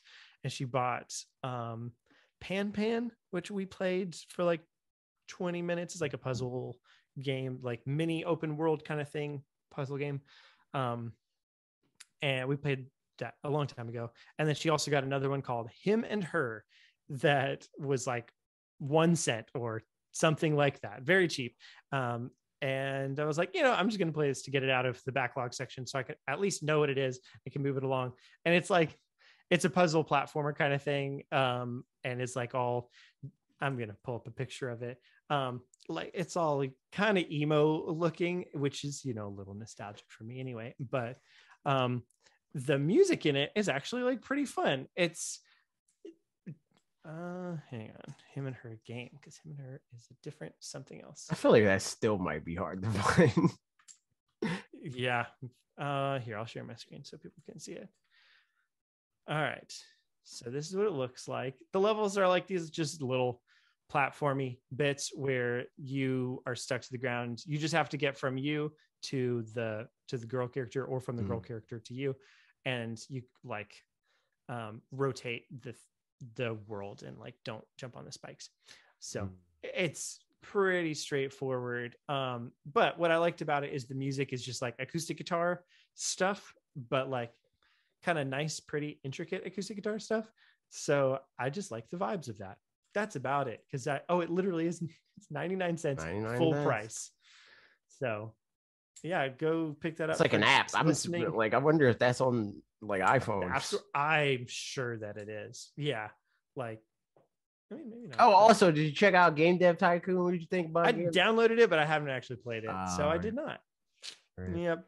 I had a couple of times where I was like, maybe I will, but then I finished my save in Game Dev Tycoon, dude. I'm a $1 billion studio, man. Ooh, my console went crazy. I sold way more than the Nintendo Switch, dude. I sold more than the PlayStation 5. Wow, it's crazy. That's just I was making AAA MMOs, and it was wild. Man, I've never made a AAA MMO, so it's true. That's saying a lot. And there you go. You got acquired by Microsoft yet? No, I'm worth more than Microsoft. I always have the biggest conference. See, the thing is, like, I'm at the point where I don't go to it's called G3 in this game. I don't go there because it's like you can't I can only get like I'm like kneecapped at like 2 million people or what. I got like 4 million fans, dude. I can't go to E3, so I like do my own G3. Thank you very much. Oh, G3. I can't go to G3. I have my own conference, and it's like I just got so much money that I just immediately spent. Like I always had. So, well, you won't even have the context of this, but when you get later in the game, you can establish other branches of your company. So there's like a hardware branch, and then there's like a research branch that just does other fun stuff. Like you have like a Steam equivalent and like that sort of thing. I just have my like that branch that like does the fun online projects and stuff like that. I just max that out to $3 million a month. So like they're just always working because it gives you research points that you can spend on getting people to be more experienced and Mhm. faster and blah blah blah. I just be burning money, man, because it doesn't matter because my console just, console Yeah, go crazy. that's what you do. And That's what we keep telling Nintendo to do. true, just like just slide it up, just pull a slider up. It's easy. That works. What's the other thing I was going to say?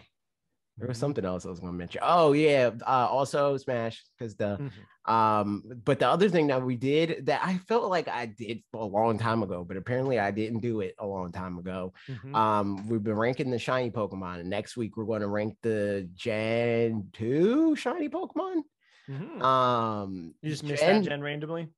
Huh? No. So we do like on twitch.tv/watch redirect.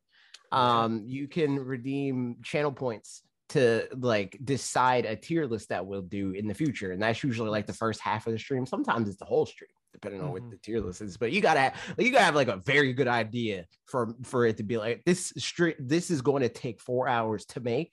But we'll do it because it's a good idea. But yeah, so I think Lee redeemed Gen 4 shinies, which he doesn't have to do that. He's literally on the stream, he could just do it. But it was like I did channel points. And we did Gen 4 shinies are terrible, but they're like, granted, we didn't do Gen 1 and 2, so I might be wrong, but in my head I feel like Gen 1 and 2 shinies are worse. Because like the thing about Gen 4 shinies is a lot of the shinies are like indistinct. Like it's like this might be shiny. I don't know. Like it's the type of shiny that like we had a category that's literally would have to Google. It's like if I run into this Pokemon and I miss the initial like sparkle, it's like, is this shiny? And then you Google it and it's like, oh, okay, yeah, this is shiny. I'll catch it. There's like a lot of those in this generation. There's so many. But the thing about Gen 1 is like there's a lot of shinies that are bad because they're like, oh, we'll just make it green. Like Dragonite looks pretty good. It's a good looking Pokemon. Let's make them green. It's like that sort of stuff. In Gen 1. So I feel like there's like more offensive shinies in Gen 1 and Gen 2 because they just defaulted to green so much. And green only works sometimes. You gotta do green right. And if you don't, it looks terrible. And there's a lot of Pokemon. Yeah, shiny Chansey looks pretty disgusting. Shiny Espeon, also green. Yeah. Yep. And that's the thing. Like, so we had like the S tier was like, I don't know, I guess it was great. And then A tier was good, and then B tier is decent, and then C tier is something. I don't remember what all the tiers were, but we had a tier that was like, this shiny is bad, like this is a bad shiny, and that's the bottom tier. And then the above that isn't like it's bad, it's not bad, but I wouldn't be able to tell that it's a shiny. So there was really just two modes of like, either you are good, you are like not distinct enough, or you're bad. The only real like variance there was like, if you're a good enough shiny, then like either you're decent, you're good, or you're great. So that's how we did that. And it's on my Twitter, but like you had to dig for it at this point to find it. Especially after today and yesterday. Yep. I feel bad about blowing people up kind of, but it's, not forever. So it's not a huge deal. Yes, sorry. Gen 1 was just some sort of numerical shift in the color hex code. That's why they decided on green, or landed on green. It was cringe. And now we're stuck with it, which is dumb because like they changed Charizard, changed the other shinies. And Charizard's initial shiny wasn't even bad. It's just better now. Yeah, that is weird. It's very weird. Yeah, so there you go. Good stuff. That's the games we've been playing. Moving on. I was gonna put comments from my YouTube video and stuff, but 99 point all of them percent of them really like the rebrand. Yeah, that kind of stuff. This is a good video. I will say there were a lot of comments that were like, man, I didn't even know that this was possible at all, or like I've been playing the game a bunch and I didn't realize that kind of a thing. Mission accomplished. Yeah, exactly. Like I'm really happy about that, because as I responded to somebody saying this too, that like, as I was making the video longer and longer into it, because I was so familiar with this Exactly. material, Yeah. I was like, everybody knows this. everybody knows. We talk about this all the time. This happens to me so much. Where I'm like, I don't want to make this video about the origin of freaking Charizard or whatever. Like everybody knows that. And it's like, no, not everybody knows that. So, like most people don't, turns out. Yeah. And that's what, again, that's why I think that the music, the potential for you to make good, like successful music videos is way bigger than you think. Right. Yeah. You think like everybody knows that, you know, like, or even you'll look at creators like Charles Cornell and be like, well, he would make that way better than me. But it's like, he's not going to make the same videos as you. Yeah. His audience is different than yours. So it's like, you could make videos that are like within your depth and not too much for you to handle and like seemingly too simple to you, but very interesting and like complicated to anybody that does not have your background, you know? Yeah. Yep. So that's the hope in any case. But yeah, in any case, I appreciate it's not even the hope. saying, I guarantee it. I would bet money. I would put money on this. Yeah, it was fun. I enjoyed doing it, and it's I mean, legitimately, like I didn't even use half of my own villagers that I talked to in the video, just because I was like, you know, not enough of the more.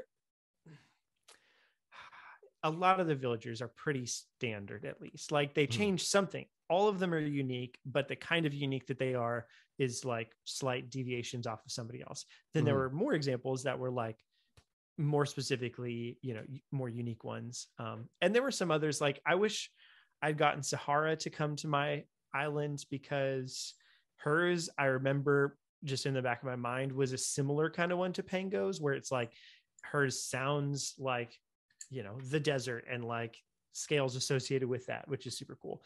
But I didn't time travel enough for her to show up. So I was like, whatever, well, not.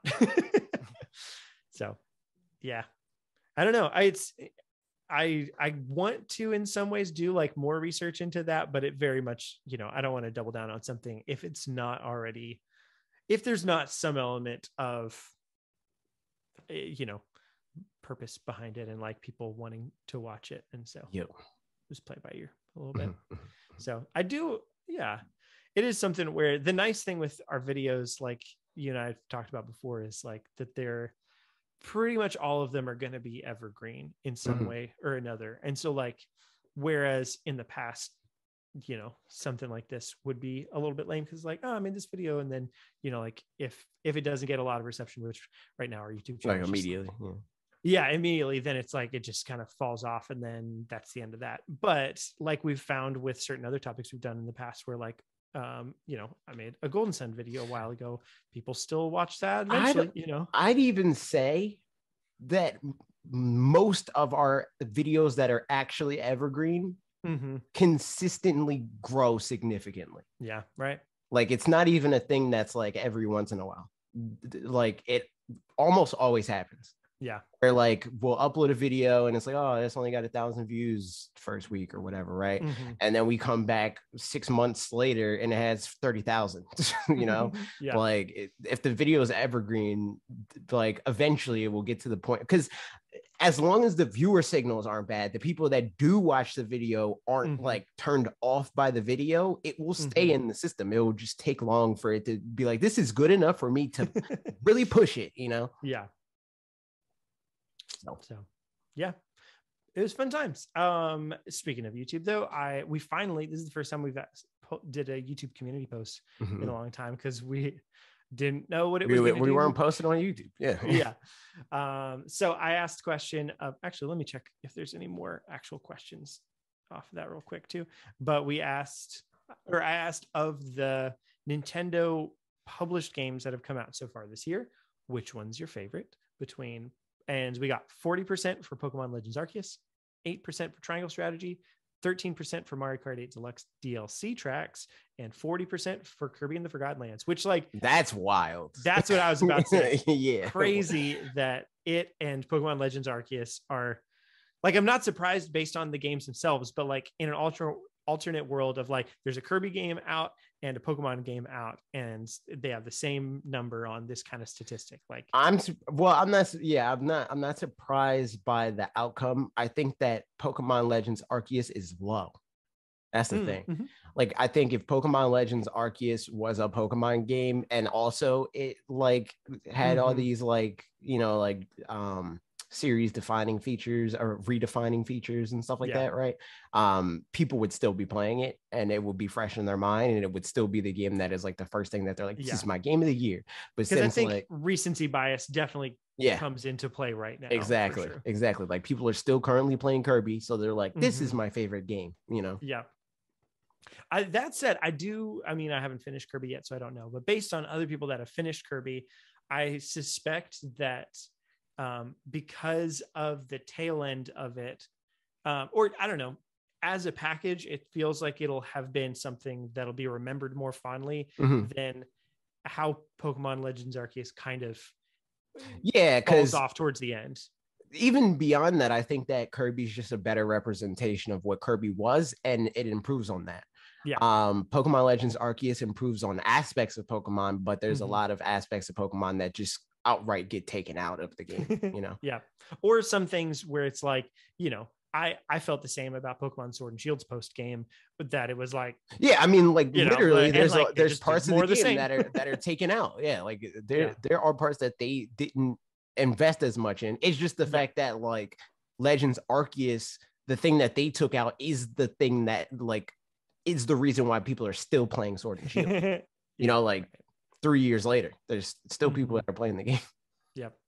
What's as an aside, what are your thoughts on agile and strong style? And I think it's done sloppily. Like I don't want to, if it's done the same way that they do it in Arceus, I don't want it to come back. If they tinker with it, cool, but I this is not the answer to changing the battle system. I took a video thing on my Switch when I was doing the like post game final boss ish kind of fight, where I did an agile move and it showed that I had two. I mean, this had happened multiple times before, but I got a video of it. It's because the other Pokemon also has that on their end. Like it is designed like a multiplayer game. Right. It's like you have a stack and then they also have a stack. So they're able to be like, oh, well, you did this one and you're going to go ahead of me unless I do this. So I'm going to do this. But the tricky thing is like, so if it's my turn and I can see like, oh, I can do an agile move and then do another move after that. So I get two in a row. Right. Then in this case, it interrupted my 2 in a rows. And like I did one and then they moved anyway. And I was like, that doesn't feel right. Because on the flip side, if they do an agile move, I don't get an opportunity to be like, you want to throw in an agile move real quick? Yep. It doesn't ask me that. So like, it's cheating a little bit. But yeah, I mean, it's balanced for the game itself. It's not balanced for multiplayer stuff, which, sometimes in regular RPGs, some cheap moves happen anyway, like that's just like especially with bosses, like that just happens where there's just some bosses that like shouldn't get to do some things that they do, but like, they can just full heal, or I mean, full restore in this case, but completely heal themselves and basically start from ground zero again. You're like, what? Yep. But some Pokemon have abilities. That's true. Game. And some in Legends Arceus, they have abilities? Yeah. Yep. Like Regigigas has slow. That's what I was gonna say. Regigigas. That's the only one that I remembered or ran into. There's other ones, but I can't remember off the top of my head. I think it is mostly like the legendaries. Yeah. But there's other ones for sure. Yep. Interesting. We had one comment from YouTube community. Let64 said, only April, and we've already had 2 great games for the Switch. I've been loving Kirby along with my wife and oldest kid, but I have to give it to Pokemon, which in my view has the biggest impact on the future of its franchise. As for a question, what less popular Nintendo IP? Well, any thoughts on that first bit? I agree. Yeah, I agree. I think Kirby is very cool. But currently Pokemon is still my game of the year, even though I have a lot of gripes with it. I think it's mostly like the gripes don't matter as much because I expected them. Like I came into the game knowing what the game was. Yeah. For me, I think the edge goes to Kirby as it stands. We'll see when it comes down to it, when it's all said and done. But yeah, I'm just really enjoying it. So I don't know. It's neat, but yeah, it's hard to say too, because like recency bias and like the peak of Arceus just wasn't I don't think is the thing that's resonating the most in my mind, because it had a very high because peak, you and had it was just the really fall fun to off. play. Yeah, right, exactly. So that as for your question, what less popular Nintendo IP do you think we're most likely to get new release for during the Switch's lifetime? Also, it was great seeing the relaunch. Looking forward to what you've got ahead. Thanks. Appreciate it. Appreciate the question too. Most likely. Yeah, I was gonna say. Likely is always tough. I mean, if we're talking about like just I have an answer, I think. But yeah, if we're talking just based off of like history and like that sort of thing, Star Fox. That's exactly what I was going to say. Yeah, Star Fox, because Star Fox hasn't really like Star Fox. I don't think Star Fox missed a console. I don't think except so. for Wii. There was no Star Fox game on Wii. But we even got that, it didn't miss a generation. We got one on DS anyway. Yeah, so Star Fox. They obviously I bet with Star Fox on the Wii, it was that they wanted a way to do motion controls and on-rail shooter and didn't know how to do the two together, but they knew the Wii U was coming in the back of their minds at some point during the process. So they're like, we'll hold off. We'll do it on the Wii U and it'll be so cool. The best game there's ever been. Yeah. No, I definitely agree for Star Fox. I mean, arguably we kind of got the what was it called? Battle for Atlas? Starship Battle for Atlas? Oh yeah, true, but that's not.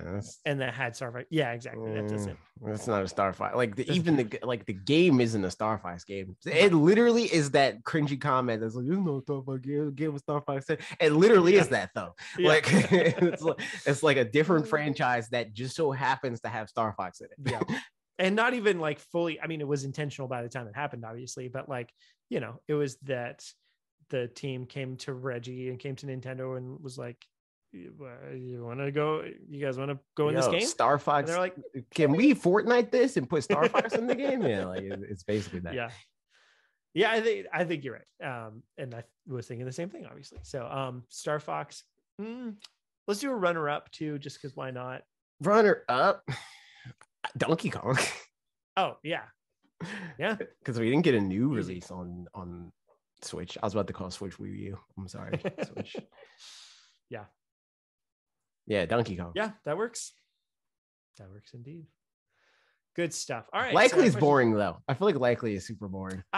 Yeah, but it is interesting just because it is pretty different from the way we usually think about it. Yeah.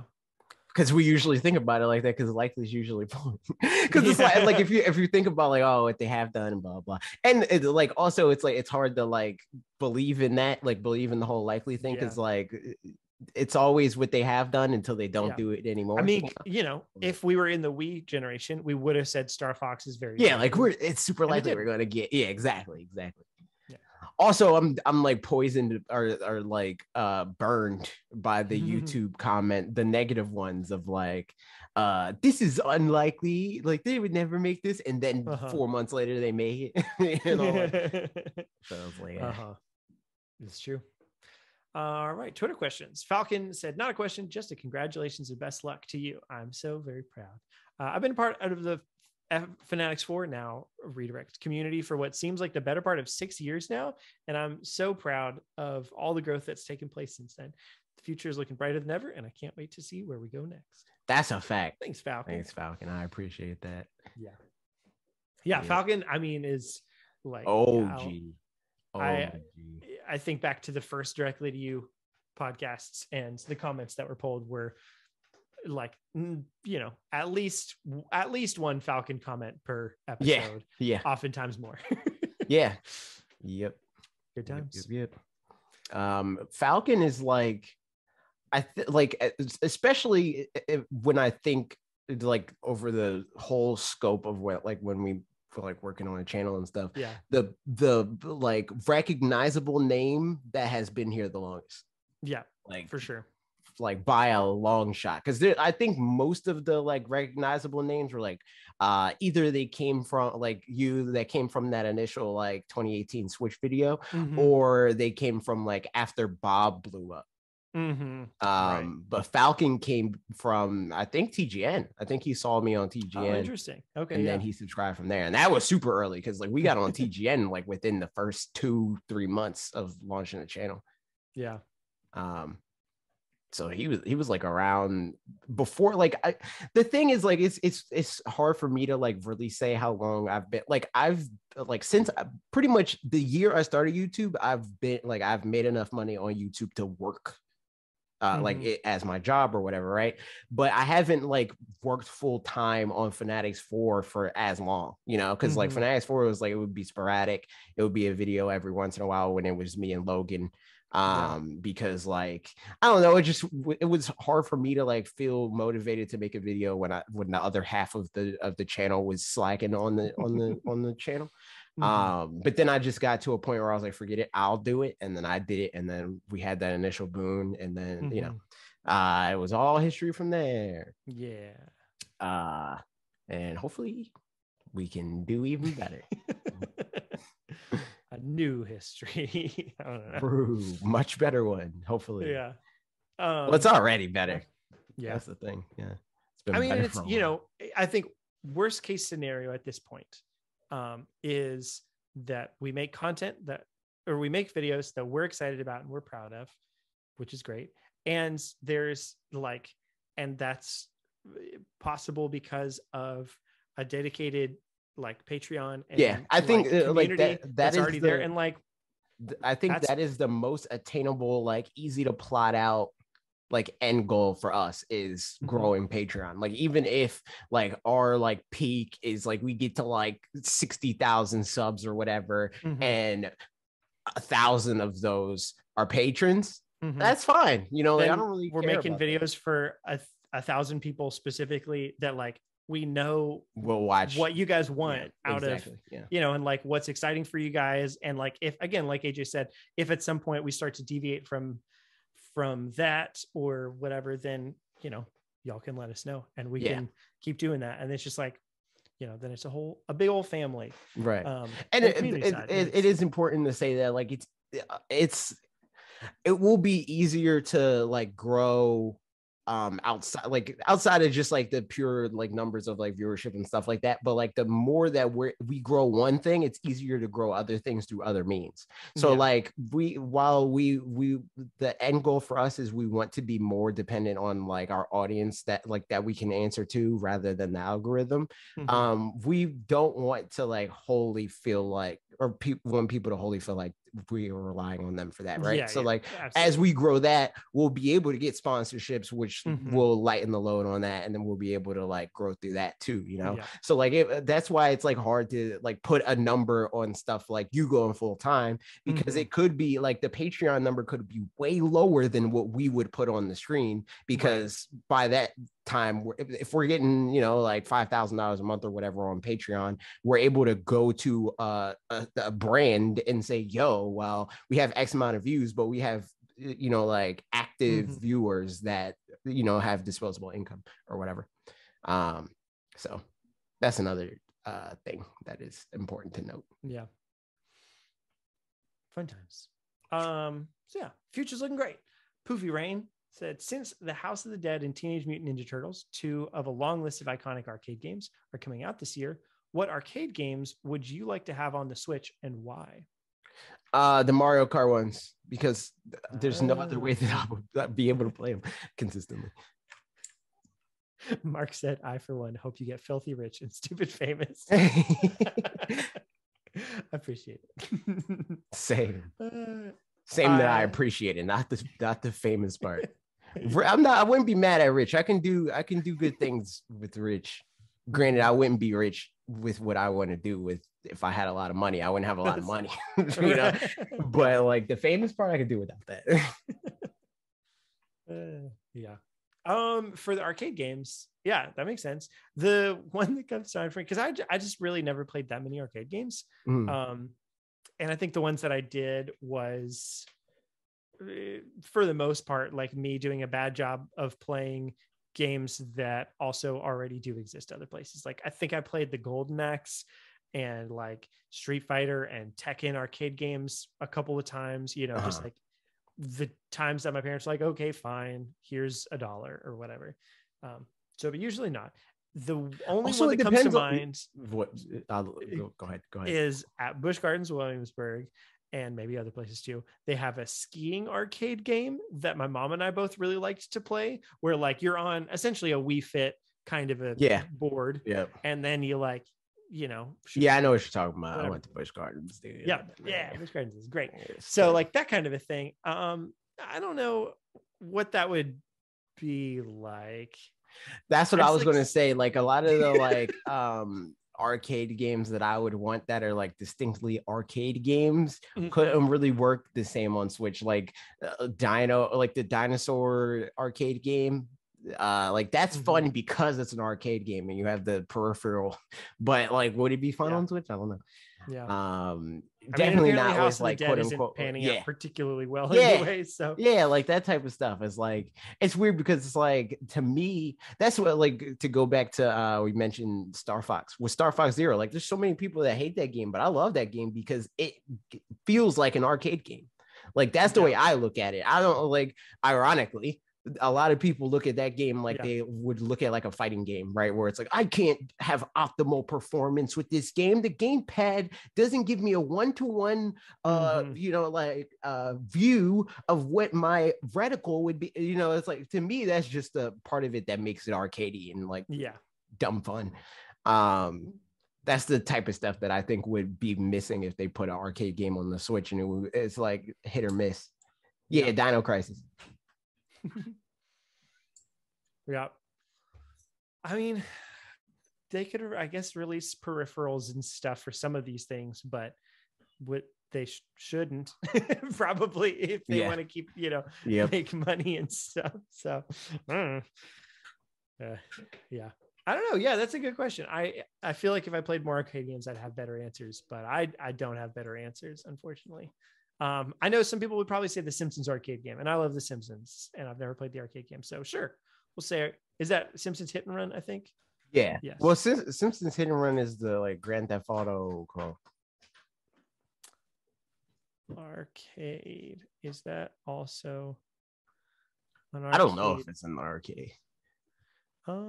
Simpsons. Maybe there's just one called Simpsons Arcade Game. Yep. Looks like that's different. I don't know. Yeah. Is that? Yeah. Hit and Run was definitely on PlayStation 2. I don't know if it was on. I feel like it might have been on like GameCube and Xbox also. Gotcha. Sure. Yeah. The arcade game is from 1991 and it's just a beat 'em up. Mm-hmm. I don't really like beat 'em ups that much, if I'm being honest. So I could do with that. Damn. YouTube drama. That's how we grow. Every time. Yeah, you gotta like think about it. Well, there you have it. All right. Questions from Discord. First up, Dirk Marcos. So many great games coming and have come out this year, but I can only afford to buy so many. Plus, some great DLC has come out and is coming out soon as well. What should I buy? What should I save for? Depends on what you like. Well, what should you buy? Like, you mean like specifically buy/save for in terms of like what should you buy now and what should you save for that's coming out soon? Or what do we know of that is currently out that you should buy? You know what I mean? Is the question that I'm asking making sense? I guess I'll answer in a broad way that could apply to kind of whatever. Kirby's really good, so that's fun. Legends Arceus was also really good. So those are ones that I would say that, like, if you're most people, you'll enjoy those games. Like, I mean, general rule of thumb is like first party stuff that should be closer to your like definitely buy this because you're probably not going to like benefit from waiting. Yeah, you're not going to benefit from waiting. But like third party stuff, I would say save for that, because there could be a chance that like you'll be able to buy it sooner than you think, in terms of like the amount of money that it costs. It's true. Yeah. There's some game that's coming out soon, I feel like, that in the back of my mind I was like, I could get that. I could just wait for it to become like $5. I don't remember what it was, but like just that kind of thing happens in general. So maybe for next week, or just like in Discord or whatever, if you want, give some specific examples of ones that you're interested in, and we'll give you our thoughts. Or if we haven't played some of those and can give thoughts, we can crowdsource those as well. From also, it'll be easy. Let us know what are your like top 5 favorite games. That's the easiest way to like say like, okay, like I mean like games that you have played. It could be all time, like top 5 favorite games, and then give us the games that you're thinking about buying. And then we'll be able to better help with that, I think. Yep. Because that's something in general I like doing is, I've got friends that ask about that kind of stuff. And I'm like, maybe don't buy that one. Or like, you'd be surprised, but you'd really like blah, blah, blah. Yeah, I like doing that, but it's like, for me, it's like a way more like personal thing. Like I get way more value out of being like, yo, I bet Parker would like X game. This is a Parker game. And then I'm like, yo, you should play this game. And then you play the game and you're like, oh, this game is great. And I'm like, I knew it. Or like Bob with Celeste. I'm like, yo, this is a Bob game, 1000%. And Bob's like, oh, play a game. And I was like, you're an idiot. And then he played the game. He was like, oh, this game of the year. And I was like, see? Yep. That's how it goes. And just said Mario 64. Yes. You don't got to buy that one. It's free. I mean, well, you got to buy the service. Pay money and then play it for free. Well, find people in Discord that's true. that have it. Yep. Have the service. Indeed. All of my slots are now taken. One of which is by a member of the community. So that's fun. I think most of my slots are taken by people in the community in one way or another. But it's like crossover of like people in the community, but like a lot of them are like in the community and have like become my friends, like my friends, or it's like my friends, or my niece is one person that is also on my account. Yeah, that makes sense. Next comment, Alec is Baking said, my only remark on the rebrand is that I think it's a great way to rejuvenate and revitalize the channel. Truly remarkable all around. Some of those don't work. Some of it, like rejuvenate, that doesn't work, because juvenate's not a word, is it? We're gonna look it up. Juvenate. The first thing that comes up is RuneScape. So I feel like it's not a word. It's pronounced like juvenates for that. Because if it is a word, the first thing that will pop up would be the definition, I think, unless it's like 100%. A brand. Right. Yeah. But yeah, that is something that we're thinking about. So we didn't mention this earlier, but our video you're not even on my family plan. Continue. So most of our titles, at least is ideally all of them, but at least most of them with a caveat of, I don't know, we can decide to change that rule at some point if we really need to. We'll have a title that starts out like rethinking blah, blah, blah, or reinventing blah, blah, blah, or whatever. And so we have a couple, like, we don't want to just have a million different words there, but we will have probably like 3 or 4 things that we can like go back to multiple times and you'll immediately know what it means, even if that thing is like, you gotta like think like, is it the literal meaning or is it the second meaning, like that sort of thing. Like that would be the only real like carrot on the stick in terms of like, oh, there's mystery. I gotta click in to know what the point of the video is or whatever. But for the most part, it'll be stuff that like rethinking is like what will be like the what our videos were branded as before, action points. It will be like that equivalent of like, it will fit most things. And like honestly, Parker's video could have in some ways been that, but I think that there's a lot of value in separating that. Like, this is a video that is specifically based in like music theory and that sort of stuff. Yep. And unfortunately, we had two word choices for that. There's not like a great one. So even rearranging, which is what we stuck with, works. Because but it's just it's not great. I don't love it. So yeah.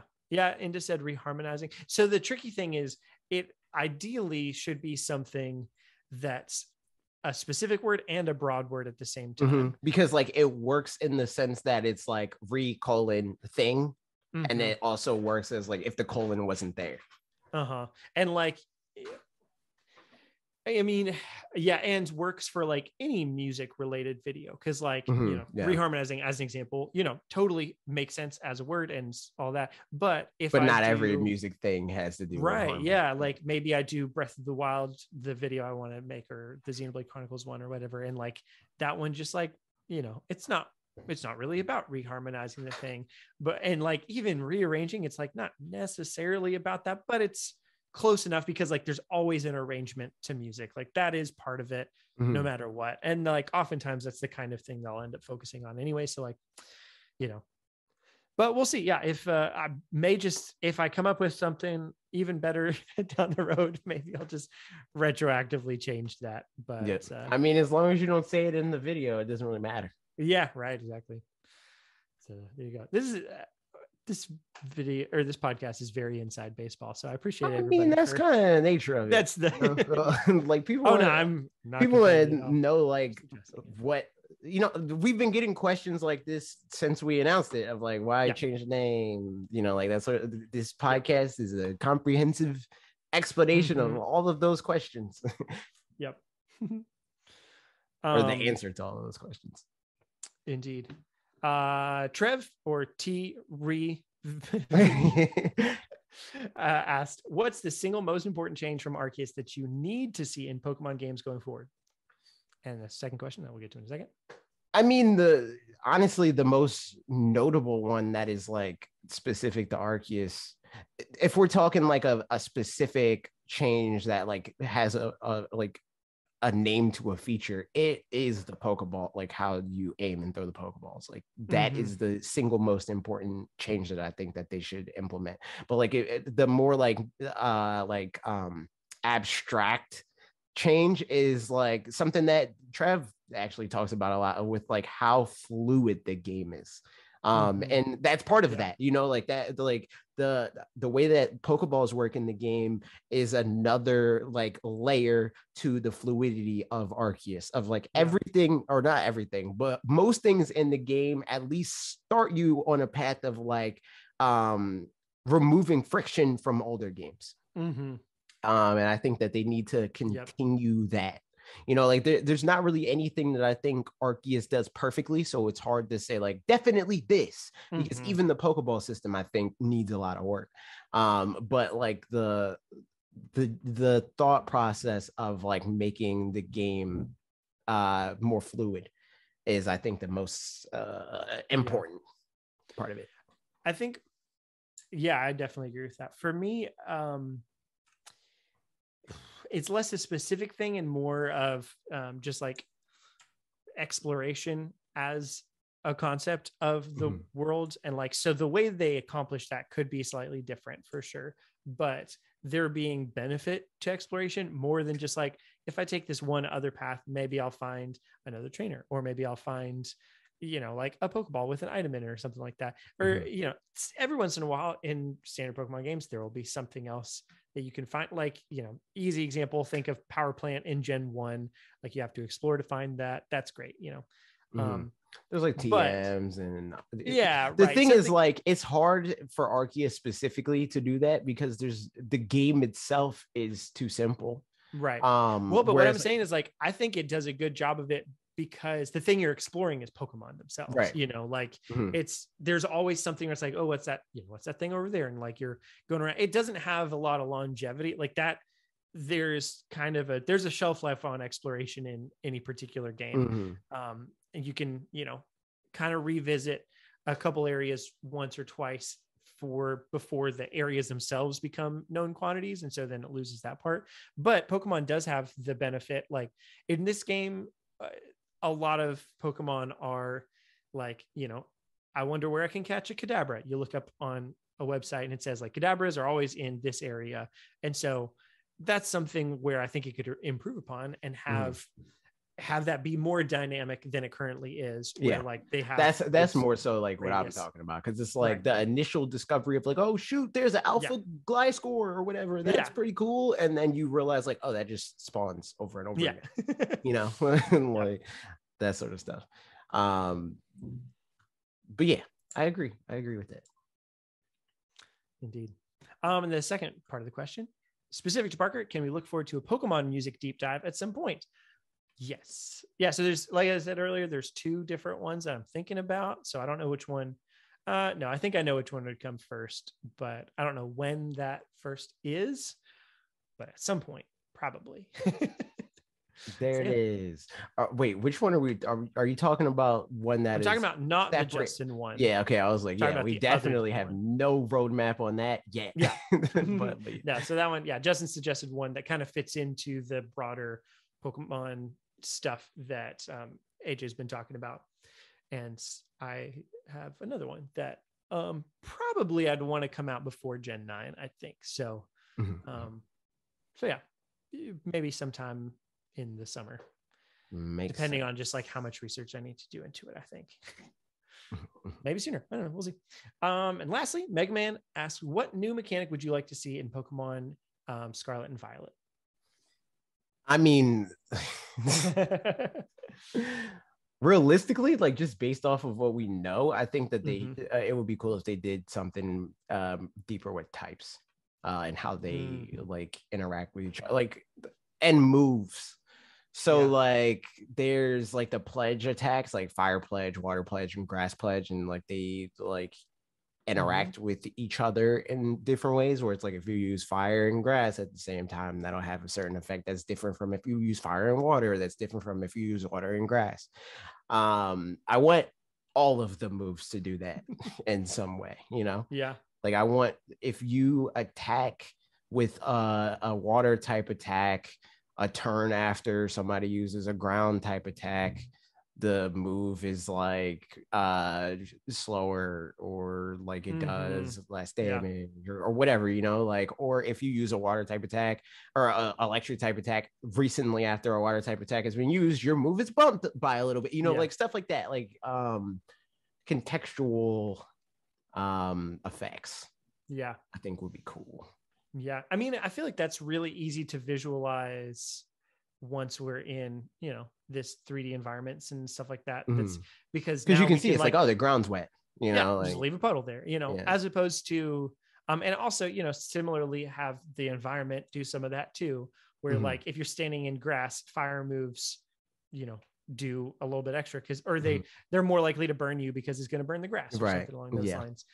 Whereas that was harder before when you're in these nondescript battle environments that just materialize out of nowhere, and granted, I mean, like I said, they did it with like the pledge moves, and they do it to some degree with like the weather, but it's just not as cool.